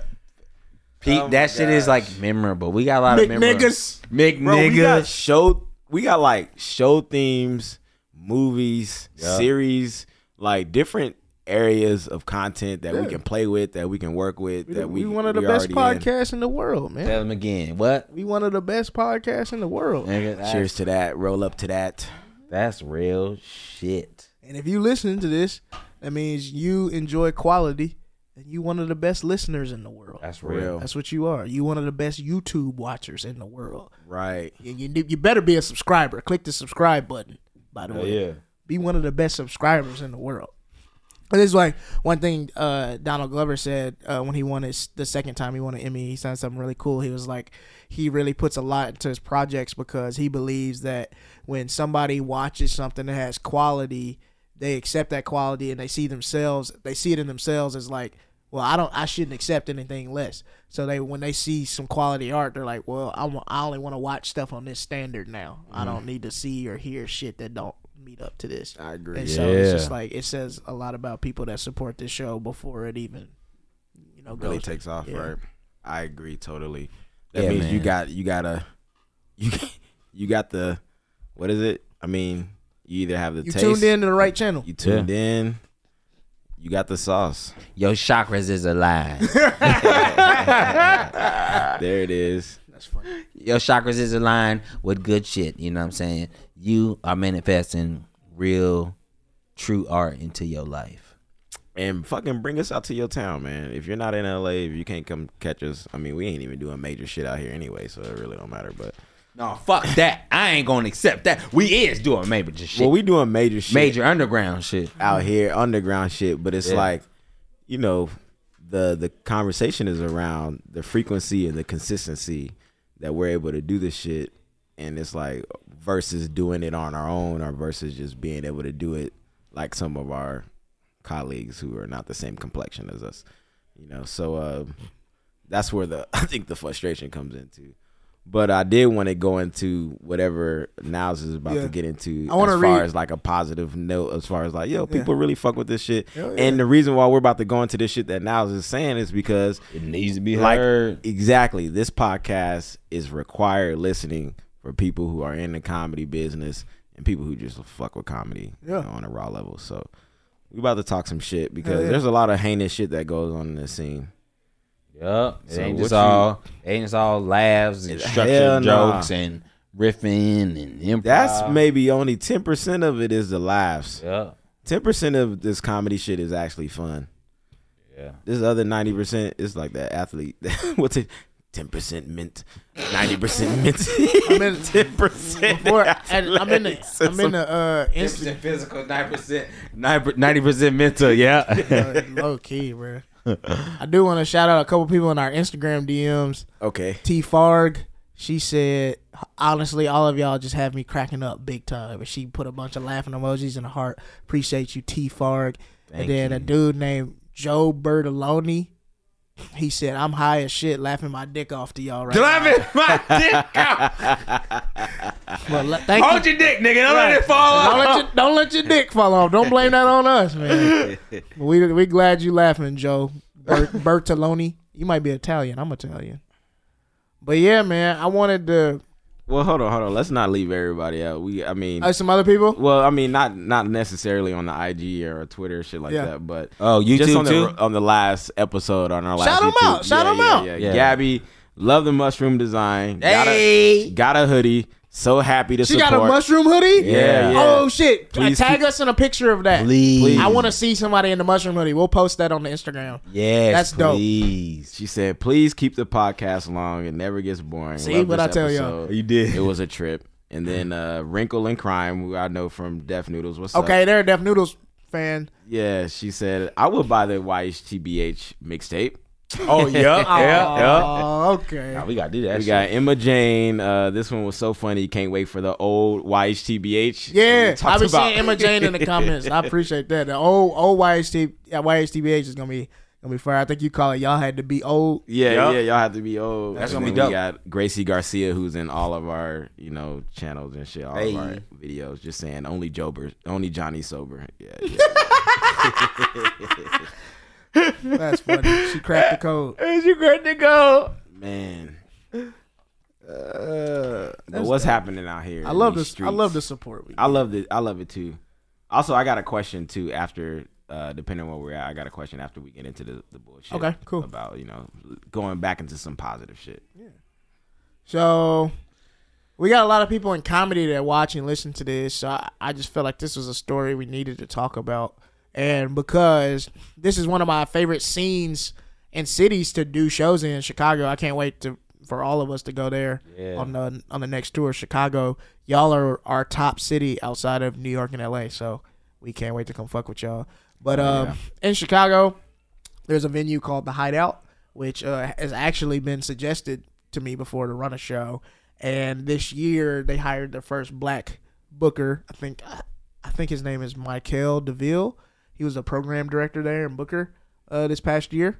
And basically, he went through some tough shit while working there. And today on Instagram, he basically told his story. He wanted everybody to know what happened, and I feel like we should talk about Yeah, this because shit. something happened to where, they like offered him money or something like that. Yeah, they offered him money. They gave him a severance, but he had to also sign an NDA. So he didn't take the Oh money. yeah, anytime some white folk offer you some money, they did something wrong. Something happened. Yeah. They trying to make up. So this is what he That said. hush money. I want to share my story about my time at the Hideout and my abrupt departure. When I was let go, I was offered a severance package with an NDA baked into it, so I refused to sign it. It's taken me until now to feel ready to share openly about that experience, and it's important to my healing and progression to do so. Last year, during the summer, I was hired as the program director at the Hideout. I was ecstatic. The Hideout had a reputation of being for the people, a sort of every person's dive where you could hear some of Chicago's best-kept musical secrets. To my knowledge, I was the first and only black program director that they had ever hired. I felt an enormous pressure to succeed and open the door to people who had felt historically excluded from the space. Point on that, bro. There's so much that's the thing that sucks when you're like the first or one of few black people in a space. You can't just do the job and enjoy what you're doing. You have like all this pressure, like, well, I gotta change things and be a part of history and get other people on. Like, white people just go and do the job. Where is this at? This is in Chicago. It's called the Hideout. It's called the Hideout. And so he said, once in the job, I was tasked with booking close to 30 shows a month, filling the venue's calendar even during the Delta and Omicron waves of the pandemic, using systems that were frequently outdated and ineffective. Within a month, Hideout's leadership began testing the boundaries between work and home life that I had been explicit about maintaining in my interview. When I asked for support, I was told it was cost prohibitive. I asked other venues how they structured booking, and by comparison, I found it was common that bookers had assistants, interns, and secondary bookers to help with the immense load of submissions and scheduling. This nigga didn't have no help? That's crazy. And for You're the program director at a big venue, and you don't even have an assistant? to book 30 shows, nigga, month. that is crazy. That's a lot of shows. But then also, too, I just looked up. This place has been open since 1934, and this is their first time having a black person. That's almost 100 years, and you the first black... And this is Chicago. This ain't Mississippi. Yeah. Bro, 1934? This is a long time. Dude, as a programmer, the leadership pushed back on most of my ideas. That's usually what it is. They bring a black person in there, and then when you're like, well, this is what we could do, and they're like, shut up, nigger. And that's what they do. So I have black friends. They only got That's him what in that there is. for the optics of being like, exactly. oh, we got a black They person. can say in we have a this. black program Yeah. director. Yeah. So the ideas he shared in his interview. So you didn't do the ideas shared in this dude interview that you hired him off of? That's crazy. Including my efforts to bring a popular variety show to the venue where one of the featured guests will be Governor Pritzker.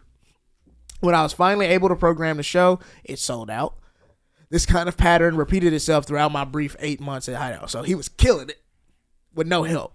Killing it with no help. I know that. Man, I feel for this guy. Still, I called upon all my resources to maintain Hideout's culture while making space for an inclusive slate of artists and more diverse audiences who had never seen Hideout as a space available and welcoming to them. Not only was I tasked to program the shows, oftentimes, hell nah, I had to clean and set the performance space up before the and in between fuck? shows, work the door and check COVID cards. Oh, hell no. Why? Yeah. This nigga's wearing 30 different hats. That's not fair, bro. It's I not. would like to know if the person before him was having to It's do not all fair this. at all. It's not fair at all. They don't have staff. He had at to that bitch? clean and maintain the green room and do other time-consuming tasks that diverted from important communication time from artists, managers. Right. Yeah, they're like, yo, this is your show. How you gonna work with the artists and the managers and the agents and shit if you gotta clean the shit up and work the door and check COVID and bro? They make you less than. They make you do all the work. Because then when you don't do a good job, if you fuck up and don't do a good job, they can say like, oh, you weren't qualified. And you don't for have this. any leeway to fuck up. None. So you got to do 1,000 things correctly. Yeah, and do them bro. well. So you have to do 100 jobs great. That's crazy. So this comprised the core of my role as program director. In our shared office, the leadership team often communicated by shouting, crying, and bickering, creating a tense and distracting office culture. I would tell them that I found the ways they communicated harmful, yet they persisted. Whenever a show was poorly attended, the type of shows I was booking, shows that were more black, more brown, more queer, and more genre inclusive than that of past programming. Bear in mind, I was programming live performances during 2 of the deadliest waves of COVID. Yeah, there was a time where people just stopped going to live shows, like the Delta variant and shit What like you that. mean? People just still coming out. Exactly. I have a few people that have told me like I'm still not ready to come out to a show. course. I had stopped producing the show because when that shit started happening again, I was like, might as well just. So while working as diligently as I could to maintain practices to keep audiences, artists, and staff safe, I insisted that we stay outdoors during the fall. But the inner team made it evident that they would be returning indoors no matter what, and we would just have to figure out how to do that to do that safely. Okay, maybe in response to the safety practices, maybe in response to the new audiences and artists that were finding their way into the Hideout. Like I'm sure he was probably bringing people that had never performed there before. Of course. You know what I'm saying? So during my tenure, the building was vandalized with white supremacist symbols and its power lines cut. Leadership was slow to respond. An employee who was tasked to finally release a prepared statement from management about this vandalism included the phrase Black Lives Matter in support and protection of myself and the other black employees there. Katie, the owner of the Hideout, called the employee on Thanksgiving Day and reprimanded them for this altercation as if the statement was harmful to their intentions and bottom line. This stuck with me and made me feel wholly unprotected. Jesus Christ. We can't even call out white supremacist symbols because you worried it's going to hurt your audience. Those are the people who Then pay. why is that? Let you know what their audience is. That's what I'm just saying. like how Formosa was like, oh, our demographic. Yeah. So who the fuck are you pandering to? Yeah. That's crazy. On one occasion, I was spit on by a customer Hell nah. for asking them to follow mask guidelines. Wow. leadership did nothing to support me. Hell, so y'all gotta have, if you do a venue, you gotta just have one person on staff to just beat niggas' asses. At least. Just one. Jerome, come up here. This nigga spit on Yeah, somebody. everybody else, we're going to help him if the shit get crazy. thing. That's the thing. They didn't feel like he needed to be protected. When you white, exactly. When you white, people will come to your aid. Huh. People will. It's Somebody that don't even work there. It's an unspoken code. Right. Somebody that don't even work there will probably help you. Lean in the middle. But when you black, it's like, he either he deserves it or he's fine. He'll be or fine. Yeah, exactly. Wow. Whatever he did to get himself in that situation. Fuck. So he said leadership did nothing to support him when his customer spit on him. He said on another occasion, a long time, this is how it always happens, a long time white resident artist cursed and berated me in front of the staff. He was allowed to keep his residency. Mm-hmm. I was losing my sense of self there, and the expectation that I would be available continuously grinding me down. I felt an incessant sense of dread before work and was in a state of constant anxiety both during and after work hours. Terrible. The job was dangerously affecting my home life and more crucially, my relationship to my fiance. Oh, no. Damn. Yeah, because it's like you come home, it's like, I don't want to hear nothing. Yeah. And then, too, like, she's thinking, like, oh, you're in comedy. You're not doing it. yeah. You're just helping produce it. Like, You probably this should having be fun up there, yeah. Why are you mad? Exactly. You having a good time. What Like, you you're mad not about? doing this. And Yeah. it's like, I got my problems too. And this nigga come home talking about, like, that shit was probably tough. And he come home late. Exactly. He coming late from a venue.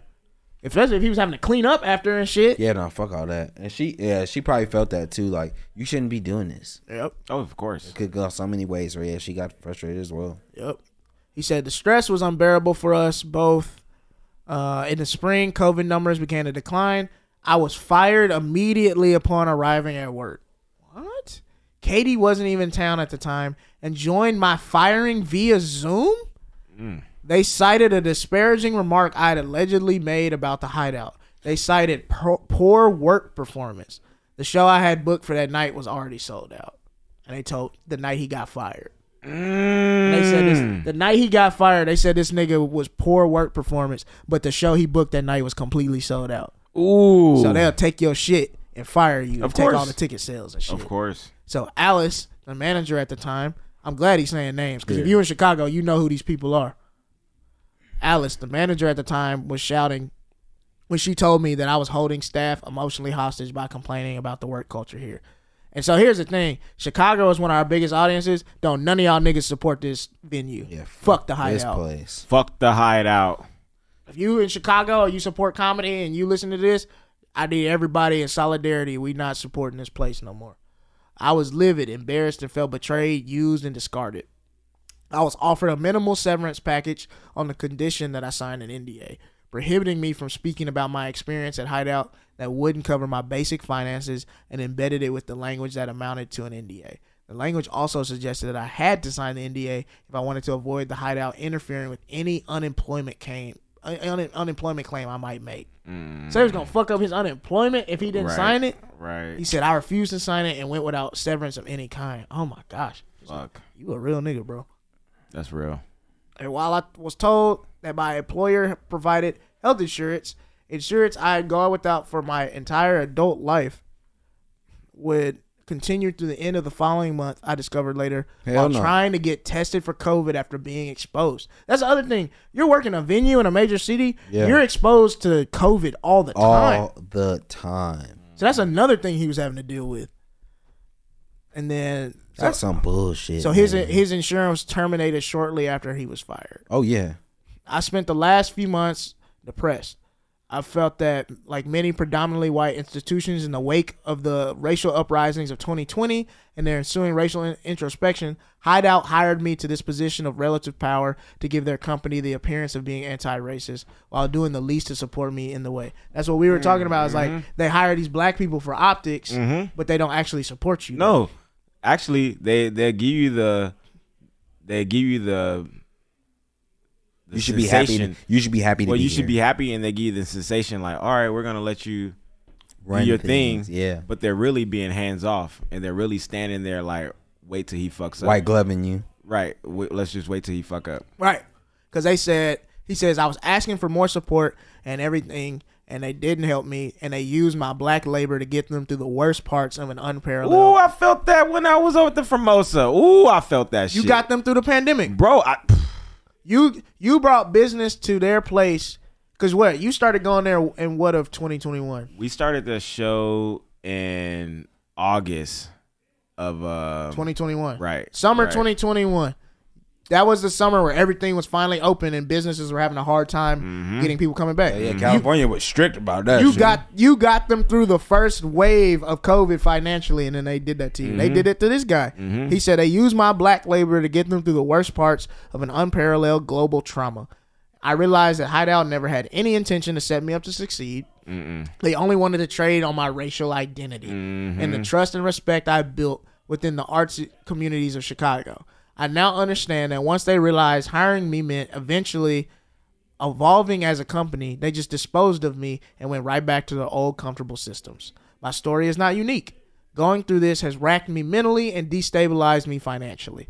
The Hideout leadership has an enormous power and social cachet in the music industry, an industry that I've forged a place for myself within from the ground up. When I was fired, I was pressured to sign the NDA, staying silent in order to maintain my financial obligations and my good reputation as a musician and curator in the city. Signing it would have robbed me of the last thing that was uniquely mine, my voice, my story. I could not let them have that. I say all this because I need to let it out and let it go. I know I did some good there, despite the grind culture bullshit the Hideout imposed on me and that workplace culture inflicts on so many of us. The artist is not the institution. The institution actually needs you in order to have value and survive. Institutions unwillingly truly shift and do the hard work, and it takes institutions unwilling to truly shift and do the hard work it takes to empower people who historically lack investment but prop them up as a sign that they are progressive need to be eradicated. Amen. Facts. I put this out so that anyone considering working at Hideout, performing at Hideout, so Chicago comics that fuck with me, fuck that place, bro. If you've performed there, you Chicago comedian, after this has been put out, I don't fuck with you no more. Or patronizing Hideout has, so when I come back to Chicago, don't be asking me for guest spots and shit. Or patronizing Hideout has some knowledge of how it operates in true culture, one that values status and returns more than people, and exploited me to achieve its own version of that success. I'm sharing this to ask you to be critical of the institutions you support. Today, I'm in a better place. I'm in therapy and still healing from this. I am the program coordinator at a black-founded urban farm, where my job is to bring artistic partnerships to a growing ecosystem of people doing the most revolutionary work I can think of. Feeding communities, practicing sustainability. Oh, nigga, let's go. I'm going. Let's go. I feel it. I feel valued there and that my ideas and acumen are respected. After just 2 months in my initial role, I was promoted to my current position. My relationship with my partner is as life-giving as ever, and we just hit our 1 year mark of being homeowners in the Bronzeville community. I'm not sure where I am artistically anymore. This ordeal is complicated. That I hate that. That hurts me. But I was taught the very valuable lesson that I am the art, not where I do it at. Yeah. So I'm trying to make peace and create when my heart, mind, body says I'm ready to do that again. I am still destabilized a bit financially, so if you want to help, feel free to send whatever whenever he put his Venmo in. Y'all send him some money. It's at Michael-DeVille. We'll put it on the screen. I'm about to say spell it because niggas don't know how to spell. Yeah, at MYKELE-DEVILLE. Hit him on Venmo. Help him out. Nice. No, it will go to reestablishing my autonomy. Thank you to every friend that rode for me during all this, who listened, gave advice, money, their time, talent, and loyalty while I struggled. Thank you to Mackenzie forever, and my therapist says I can thank myself just because. I gotta give this nigga a round of applause, bro. Like Drink Champs. Bro, that, man, I almost got a tear in my eye, bro. Me too. Because it's like, after what we went through at Formosa, like, it was like I got through that shit mentally, bro, because of like y'all being with me in that moment. Like, it was 4 of us that went through that shit. Yeah. It's like, imagine having to go through that shit by yourself. I was so, man. Nigga, I'm still healing from that shit. I'm sure, because it was worse for you. You worked your ass off. Bro, that shit was, hearing that shit, playing back like that, it's like I'm reliving that shit, bro. Like, kudos. That's why he said, he's like, my story isn't uncommon, you know? It's just like, and I think about that venues time and are time doing again. this shit. I think about that time and time again, how like projects, spaces, venues, they would use black labor. They'll use the coolness of blackness Right. to get their shit going. Exactly. To get a foundation propped And up. once To they get build it that off popping, your back, you fucking out the door. the door. And they're willing to take that loss on just the MO of, well, we're in power. This is what we do. We can do that. This is you getting too big for your britches. Yep. We can't have you bigger than us. What does that look like? Right. And it's just because, like he mentions, he is the art.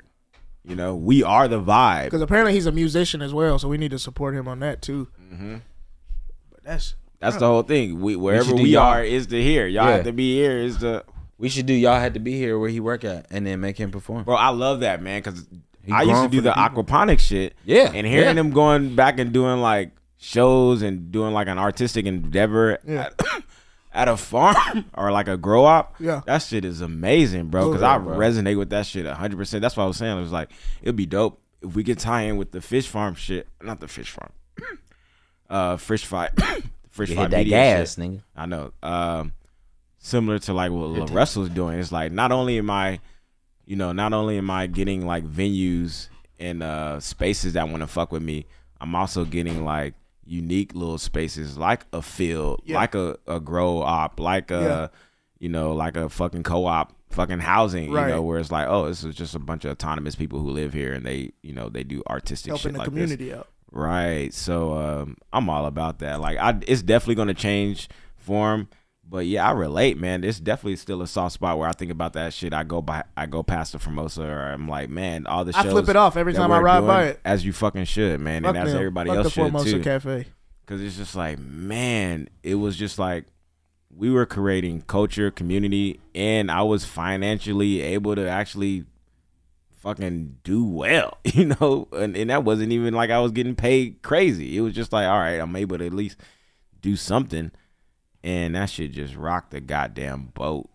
And even now, man, people still hit me up about that show. People send me DMs and shit. Oh, you still doing the Formosa? Can I do the show? Yada, yada. Of course they do. Don't even know what happened. Man, yeah, That's touching. That's real, man. Yeah, That we hurts my heart, definitely man. got to support that dude. Send him some Venmo. Let's try to get some people on the ground out there and be like, yo, we're coming out there at some point. It's We funny want to do because a show. I had some friends that did a show at the Hideout last night, and they didn't know about this Oh, until my God. today. Oh, my God. So it's just like, now, all right, if you got something booked there, I'll let you do your last one or whatever, but That was it. that's it. It's over now. We don't do that no more. It's man. over. It's everywhere now. we not doing no more? We ain't doing the hideout. Hideout in Oh Chicago. yeah. Fuck that place.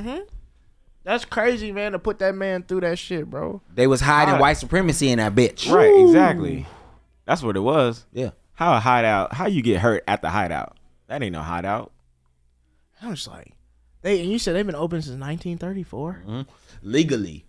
Wow. So they've been on some open prohibition shit. Before that. Never had a black program director. Yeah, And then the first one you have, this is the story. having a tough time in that bitch, and I'm sure they've had all types of black performers Of on course. that stage. Murdering that bitch. They had Sell some of that bitch out. my friends this past Right, week. They right. they ran a great show there at the Right. Hideout. So it's like they'll be And one of them happy to- actually went through something kind of racist at the venue. right. So they'll be happy to like look like they're propagating, black art or supporting black art, but it's really just a fucking, it's some symbolism shit. They're just putting it up there. Oh, we giving this person a spot. We're giving this person a night. Da, da, da. And the behind the door shit is just all fucking racist, terroristic as fuck. Right. A lot of mistreatment. Damn, man. Yeah, I would love to do a show there, man. We set some shit up. Yeah, we're definitely coming to Chicago. Mm-hmm. But yeah, that's At man. the Eco Farm. That's where we'd be at. Y'all have to be at the farm, nigga. Right. Y'all had the farm here. Y'all at the farm here. Yeah, man. We got to teach these venues, bro. You cater to us. Right. Yeah, nigga. Y'all not bigger than the talent. Right. Cater to Venues ain't making me laugh. Nope. No. And then the audience, y'all fill the venue up. Yep. They could have the best talent in the world. If ain't nobody coming in there, it don't matter. I mean, It don't matter. shit. So really, Why would the talent want to go there? The talent go where the people want to be at, and that's anywhere that they want to say that's Yeah. where we doing some shit. Yep. Nigga, you can do some, bro. Anybody who on some level, and we at the point where now it's like, bro, we can be like, all right, this alley is where we doing some shit. Pull up, nigga. We got 50 chairs out here. Pull the fuck up and bring your blunt. Yeah, bring a blunt. Bring your drink. Shit, bring your dog, nigga. Don't give a fuck. We can make the venue anywhere we at. We make that shit happen. We have been. Fuck these venues, man. That shit wild. Wow. I can't wait. You said you had a question? Oh yeah, what was that question? Okay, yeah. So on a positive note, how would you positively reimagine comedy scene? In LA? In general, yeah, in LA. Positively reimagine. Well, like even today, like let's say, what would be your next few steps if you could say, if you can have it as you please, like in comedy, what would you like to do? Well, it would have to start from the top. It would have to start from the top to the bottom. So first thing I would do is your big comedians like Kevin Hart and Maniscalco and these that have all this money, right? They basically pay an open mic tax in a way. Open mics is how you got famous, how you got good and got your craft together and got famous eventually. Y'all should cut bread to these bars and restaurants, throw them $1,000 a month, and just say, let the comedians come and get up for free. So now comedians don't have to pay out of pocket for open mics anymore. What's $1,500 to like a big comedian that's doing arenas? Right. It's nothing. Why can't you just throw something down and help us out? Right. You know, now you got people that just moved out here. I ain't got $5 to put into a mic, man. Especially not every day. Especially Not when every you day. not gonna get up. There's a potential you might not get up. So now all your open mics are free now. So at least that financial level playing field is now level, right? Anybody can get up when they need to get up.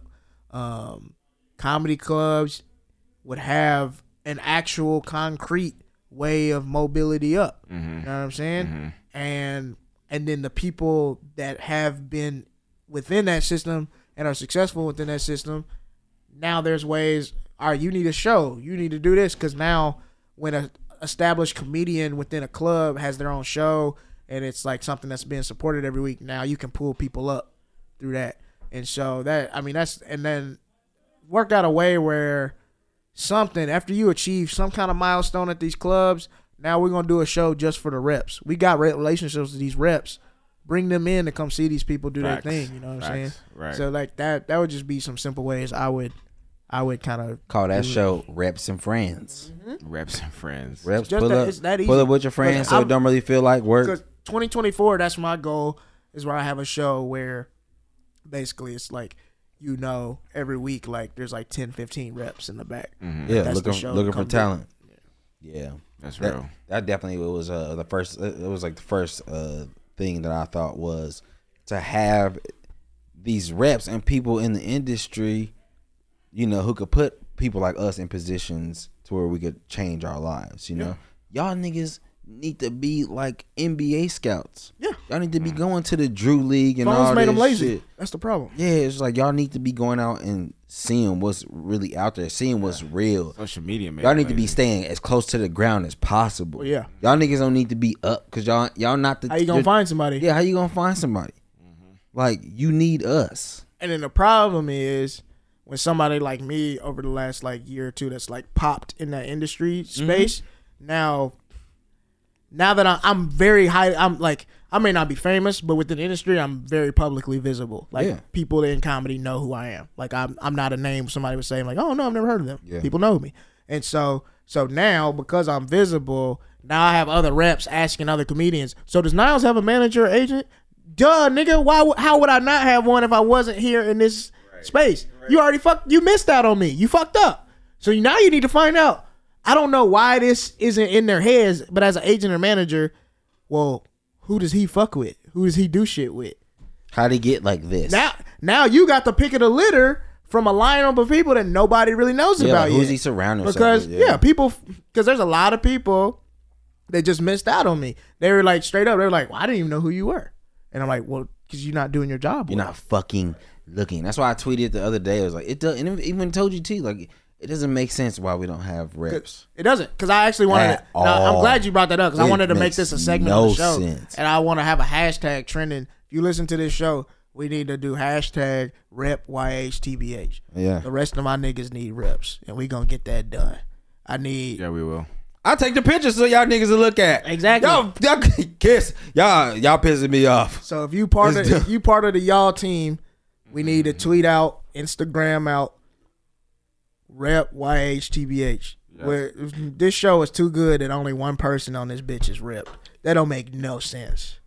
And not only rep, we need a yearbook of shows. Let's do that too. With the bread, with the sponsorship. We need it. We worth it. We need the brand. We need the sponsorship to pull up. We want our chips with the dip. With the dip for when we do this tour. Because here's my thing. My comedy special is gonna drop, and then people are gonna come.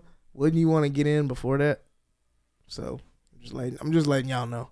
But yeah, man, it's just like for a group of 4 that's doing what we're doing, and only one person is repped, just shows that these people aren't doing their jobs well at all. Because it's like they sit back and wait for you to come to them in a way, and like it's even like they'll see you killing, and so kind of what they do is they just kind of look at it as, well, if nobody signed them yet, I still got time, so they're waiting for you to do a bunch of work to basically get to hop on the train or whatever. It's so weird when it's like they could just sign you now before things have popped off, help you get to that place, and start with you from the ground up instead of trying to get you when somebody else already has like helped you from the ground up. But it's like, nigga, you're still in the start from zero mindset when I'm at like a 12, nigga. Yeah. I'm not about to be at a 12 and start with somebody who's trying to start from ground zero. Yep. I already did that shit. Yep. I feel like Hollywood is not built on that no more. Like that's kind of like the old way. That's the novelty of Hollywood, to where like you feel like there's these people in this office and they want to champion like this. We got this new kid. He's the freshest thing on the scene. You got to see him. Like it's not like that anymore. I think it's really like we already have these 10 people who you do know. Yeah. They've already done these things for We're waiting on you to become a star. Right. I was already a star when I got ripped. Yeah, you were, bro, because you've already did the work in to put it out there to where you put enough shit out there to where it's like, all right, well, now this is in the algorithm and we can't ignore it. Love the people at CAA, but I was a star when y'all found me, bro. Right. And that's why they that's why they picked you up. Because they're like, all right, well, we don't have to do that much work. Exactly. They don't. He's already there, they don't. I'm amazing. Right. Like, they don't have to do no work. And that's why. And that's the weird thing, too. I finally got repped when I was at a point where I could get a job on my own. And then they were like, all right, well, we'll help you and get jobs for you now. And it's just like, how are we going to have a better industry that way, though?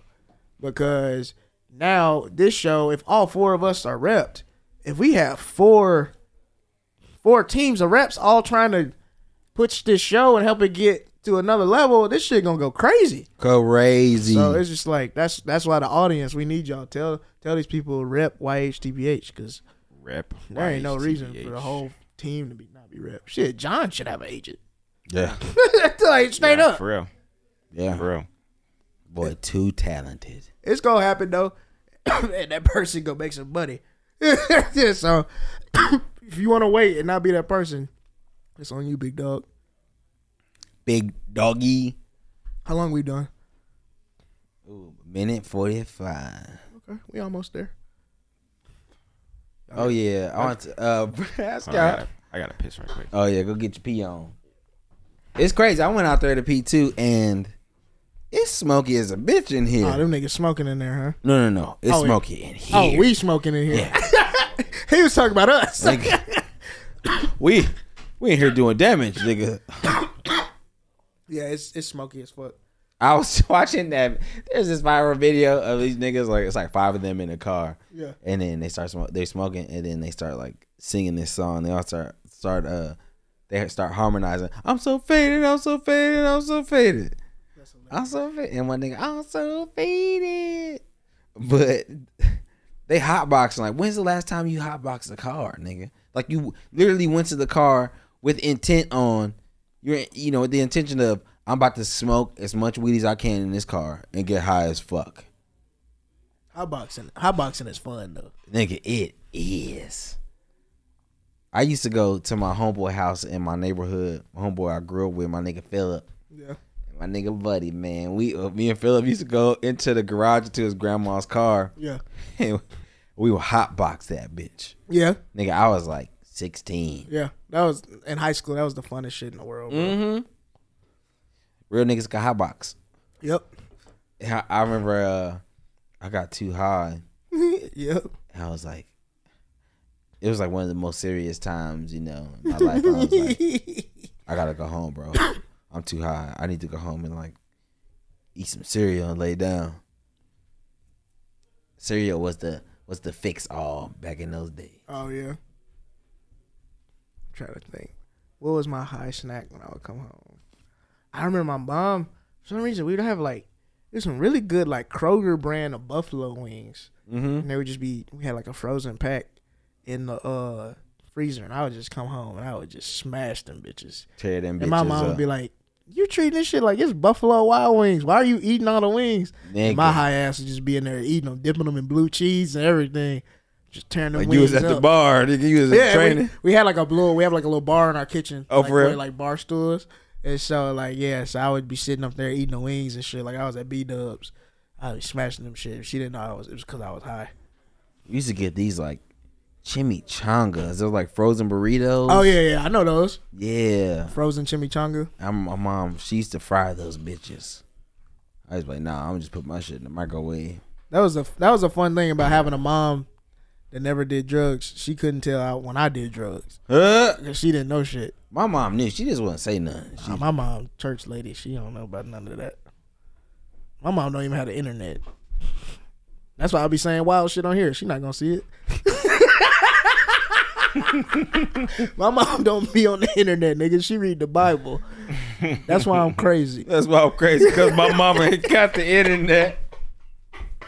Shit, my mama be on the internet. Right, your mom be watching the show. Hell yeah. Now, I didn't like it when you said that last week. I know you gonna say what you want to say, but goddamn.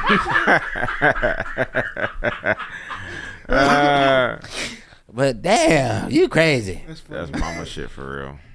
Hey, so I wanted to talk to you about. Y'all saw when that thing about the teachers. Teacher got in trouble because she was like paying students to jump. Mm-hmm. That's cold. That's crazy. I think she was only paying him like $5 too. Like, Oh no, Not even a living wage to beat a nigga ass? that's cheap, nigga. Hell no, that's hazard. You got to get hazard pay. at yeah, least. like bitch, I'm trying to go to college. I might get suspended out this bitch.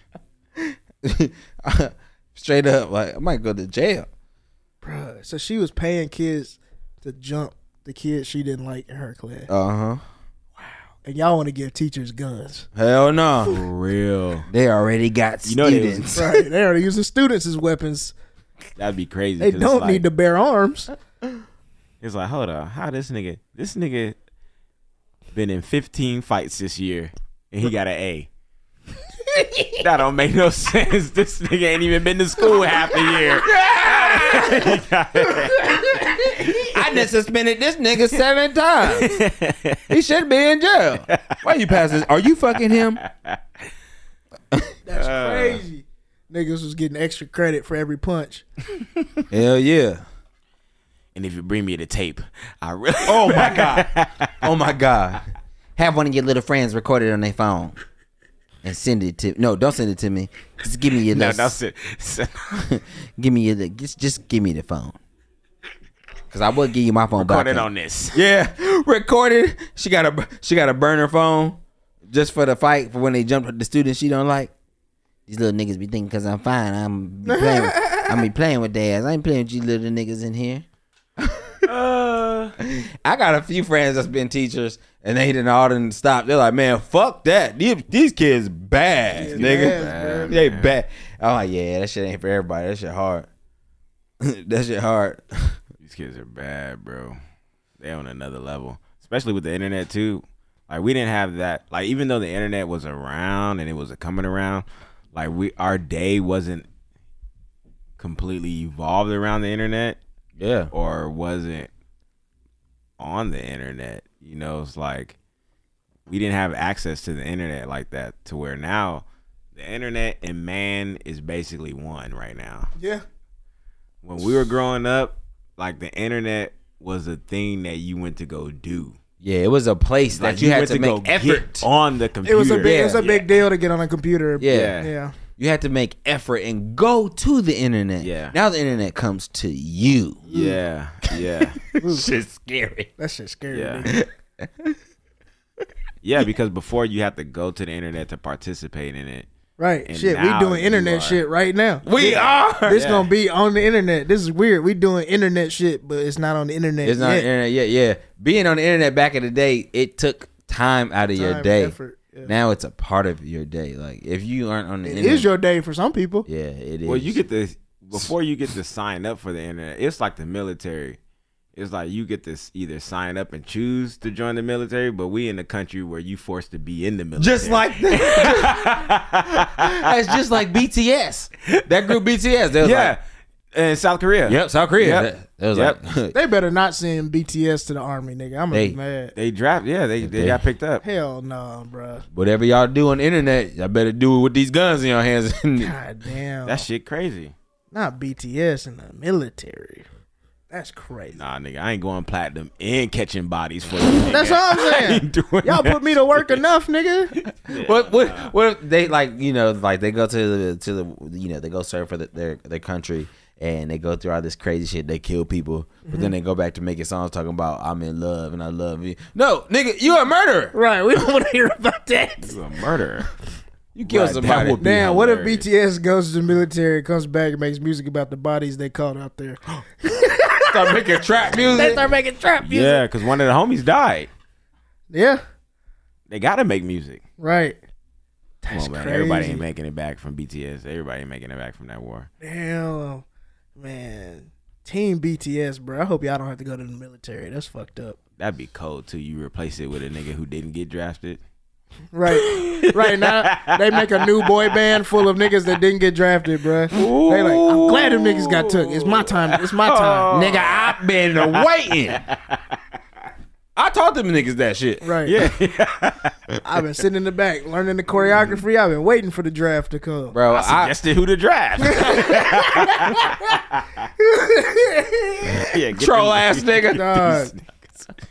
Yeah, get these niggas out of here. Cause like, That's cold. It's the evil world we live in. It's an evil world we live in. Cause like, so like a lot of people they can't get drafted in the military because like, I guess medically they could say they have flat feet or whatever. So they would be I'm bad. flat-footed actually, Yeah.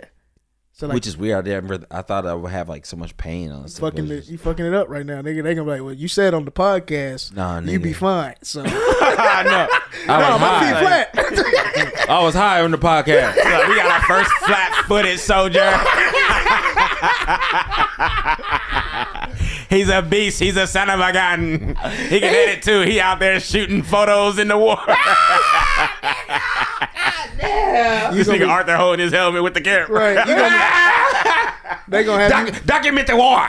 Document the war. Don't get shot. Either. exactly. They gonna have you putting Instagram reels together of the war. Like, damn. So I got how I spell this for the subtitle captions. How? Bro, because that's why. So I had hip surgery at 19. Yeah. And so I never really healed correctly from it. So now I don't ever have to go because my left side is fucked up. My hip. Nah, they gonna let you go too. We got a new bionicle hip. He's a No, hip. they gonna He's give me a hip. They said, look, we know you said it. Like, we can give you that new hip. You got to come to the army, though. I'm like, man, I'll just limp, bro. Fuck We y'all. got a new hip made by Nike. Exactly. A new hit, man. Nigga, I be jumping like LeBron and shit. Jumping out the pool. I'm sorry, where was this when I need regular health insurance? Y'all pieces of shit. Right. In order to fight, they gonna make you Nah, right. they They gonna gonna work make it you out. right. We got That's a Termin fucked nigga. up. Terma nigga, you stupid. Hey, motherfuckers will spend millions of dollars to make somebody else fight for their ass. Oh, yeah. That's what they do. That's It's the what we biggest doing. business. Ain't that a bitch? That's what we doing.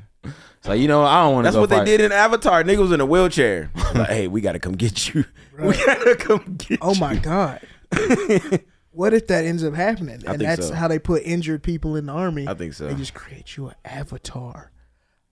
I know I'm high, but the meaning of that movie really just hit home to me. Like, I already knew it was basically Dances with Wolves, like them taking land from Native Americans. It was basically that with blue people. Like, I knew that. But now I'm just thinking of like the militaristic propaganda within those films now. Yeah. It's like you kind of give them. Serve no matter what. Ooh, fuck. Even if you already given us a part of you, we want Even all if you got a you. disability, you can still fight. Yeah, we want all of you. That's crazy. Mm-hmm. Yeah, that's what they would do. Like, oh, you got a broken leg? All right, we'll just hook you up to this thing. You gonna be an avatar. Oh, yeah, you about to metaverse these bullets in somebody's chest. Right. Wow. Fuck Avatar. You play enough. You can still play Call of Duty, right? You can still think, can't you? Nigga said you can still think. Because, and then another thing just hit me. Because then with that, you can get people to go kill more people because you've desensitized them. Because you be like, it's just like a video game. Of course, that's the whole issue that happened around with the drone shit, right? As soon as the drones started happening, they were popularized that we were, participating in drone strikes. But I wasn't there actually killing the people, so it was like a. Like you just said, like a video game, Great, right? yeah, Now you can have like someone stowed away and off this mountaintop somewhere with 50 people controlling these drones, taking out villages and shit, families and schools and hospitals and shit. It's weird because like we never attack the people who are responsible. That's the whole thing with like even mass shootings and white supremacy at large. Like niggas, at least they go after the nigga they got a beef with. But no, mass shootings go after vulnerable places. Yeah. The hospital, schools, And churches, it's the same churches. shit. It's the same shit with our war on a macro level. It's like do the same thing. Yeah, we attack hospitals and fucking Bomb churches hospitals and and shit. fucking. It's Mosques. never the mosque. It's not. It's never the direct people that are quote unquote enemies. No. It's just like Yeah, we can drop this missile. every country has like a military sergeant and shit like that. They don't ever get shit shot at them. No. You in charge of the fighting, not having to fight. Well, that's the thing. The fighting is like wrestling. We just let everybody else be the casualties. Woo. You preaching? That's it. Whoever get hit. Yeah, For that's real. kind of what it is.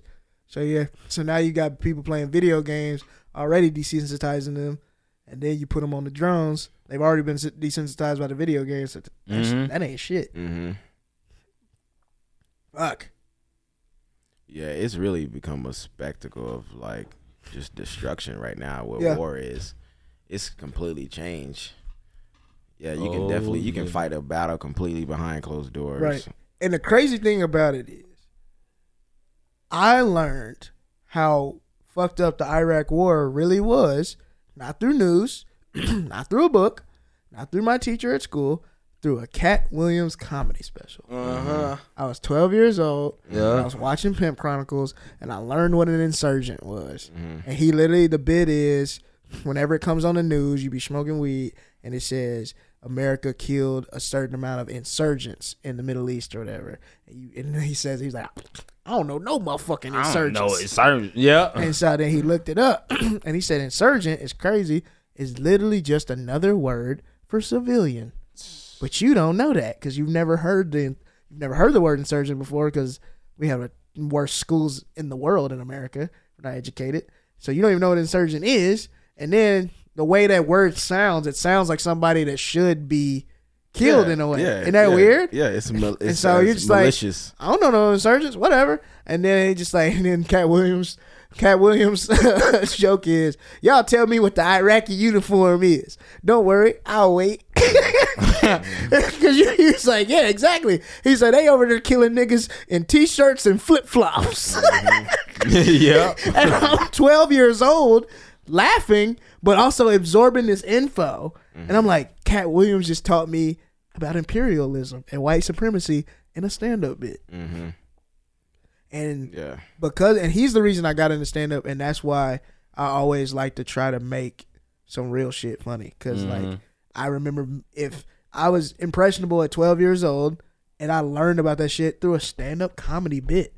So it's just like, we got to keep doing that shit. I didn't learn that at school. Nope. And then who knows? I could have gone all through high school and then got indoctrinated talking some xenophobic shit, talking about, well, we should have been in Iraq, blah, blah, blah. If I had never heard that stand-up bit. We wouldn't be doing this podcast. And I wouldn't be doing this podcast. Like, that nigga now is weird. You heard him talking about that shit? I wouldn't be doing comedy. And so, yeah, it's just like, I feel like as comedians, we have a responsibility to talk about things that are hurting our world. I agree. And I think that's another issue that probably has us in the position that we're in because we're black comics and we talk about real shit. So if spaces center whiteness off top, just the MO, it's like, how are you going to be a comic and an artist, a good artist, a great artist that challenges that very whiteness in your artistry? Yeah. That's why I say this all the time. I tell people, this is how I know stand-up comedy industry is fucked. Y'all tell me a top gay or trans comedian that actually talks about real shit in that experience, that in white supremacy, that has big specials and is being propped up everywhere. That's a good question. Because think about it. If you're a trans comedian, you're gonna have funny jokes about your identity, right? Mm-hmm. If you're a transphobic person that hates trans people, you're not gonna laugh at the joke or think it's funny off rip because you think automatically that person shouldn't exist. So they're fighting that battle right there. Same with black comics. If I talk about racism and you racist, of course you're not gonna laugh. And so I really have a thing. It's just like, I think a lot of people in power are very like homophobic and transphobic. And so these people's very funny jokes make them feel uncomfortable, so they don't put them in positions to succeed. You know what's funny? I feel like, in a weird way, my comedy is for either two audience of people. What's that? Those who believe in racism and those who are trying to overturn it. Wow. That's so real, bro. I really do. I'm trying to joke about racism in a way to where it's obvious and that it becomes unfashionable. Yeah. So it's like people know when it's being practiced and they know like, and they can call it out. That's not in style no more. Right. Because it really feels like racism is just a practice that's fashionable, and it's been fashionable because there's benefits to it. People get material gain, they get fucking access, glory, because there's a power dynamic around identifying with the power, identifying with the winning team, Right. So it's just like, it's this weird thing that we really have to overshift or change, and I think it's just a matter of a fashion statement. People are making a fashion statement if they're practicing mistreatment. Yep. That's real. I don't even know what to say. That's real as fuck. Like, that's just real, nigga. Well, yeah, it's just like, if the things you talk about already make the people that make those decisions uncomfortable, how would they even find it? Why would they book you? Why would they book you? Why would they book you? And they'll sit there and be like, yeah, that was good. Yeah. We seen everybody else live. We know it's funny. We don't fuck with it though. Right. But yeah, I be thinking about that all the time, bro. It's not a lot of gay and trans comedians, white or challenging people the of color, talking real authentically about. Yeah, if they're talking really authentically about their experience, they're not really getting propped up by the industry, or they'll get a one little thing because they have to, like, wow, this nigga set up a whole fan base and it's popular. We gotta throw them something, but then that'll be the one little something they get. They don't. There's no upward whatever from that. Yeah. They only allow you to really do it if you do it in a way where it's goofy or cheesy. It's palatable to them. It doesn't make me feel uncomfortable. It's like, because it's like, and I've talked to like gay friends about this. It's like a lot of people make you feel like, okay, I'm cool with you being gay, but you gotta be gay. You gotta keep that gay shit to a certain level around me. And so it's like we ask a certain group of people to dim themselves or like be a version of themselves all the time because it makes straight people feel uncomfortable. And you gotta think, people with old money and that run industry and shit like that, like they might be cool with gay people, but it's just like to an extent. And same thing with being black. Like people love being around black. Yeah, you can't be too black, or we love being around black people till they start talking about racism or talking about whatever. We love when you make us laugh, but that real shit, stop that. Yeah, it makes me uncomfortable. Get over it. Like that don't even exist no more. That's just not real. Right, because if I can't talk about my life and my experience unfiltered, then you don't deserve. I'm funny and I'm entertaining because I have the art because of my experience. So if you don't respect my experience, you don't deserve that art. No. So that's why we're not doing comedy and doing shows at the Hideout no more. Fuck them. Facts. Look at that callback. Bam. But we are doing comedy at the New York Comedy Festival. November 7th. November 7th. Pull up. 9 o'clock. The New York Comedy Club. New York Comedy Club, New York Comedy Festival. 9 o'clock, baby. And then at 11:30, we're going to have an after party in Manhattan. It's going to be cracking. We will have more details for you for that. And then the next day, this nigga and November Johnny. 8th, we gonna be in that bitch at Caroline's. Rap battle time. Myself and Johnny Mac. and Mac and Steve. I can't say who it is, but I hear there's going to be a big special guest at this Yep. rap battle show. Yep. So, You gotta pull up, man. Like, this is something for everybody, for sure. Like, comedy, rap fans, all you guys in between. Bring your folk out to this Yes, shit. We about please. to do some legendary shit. It's about to be really fun as fuck. And, yeah, come out to the party. Subscribe. Share this shit. Bring me and some get those weed. 2 tickets, man. Get those free tickets. We giving out 4 we're tickets. giving out free tickets to We the need best people show on the festival. to Free, tag bitch. any club or any venue. It can be your mama's house. Hey, my mama got a big ass backyard. Yeah. We gonna Yep. put some shit out here. We That's gonna real. do some cool shit. Just let her know. That's real. You know, so we can get the conversation going. We basically just want to let people know that we out here doing this cool ass DIY shit. And yeah, man, help us. Shit. Exactly. Tag 5 people, tag 5 clubs, get these 2 free tickets, and come out to support the show November 7th. We getting it in. Yep. Yeah, and even just tag like where you at. You know. Yeah, we need to know what gonna- city you're in. Yeah, we're gonna start. And then fill out the Fish Fried Media link as well, because Yep. they're gonna sponsor a couple shows for us. So There it is. we need to know what cities you're in. Yeah, we want to know where you at so we can pull up on y'all.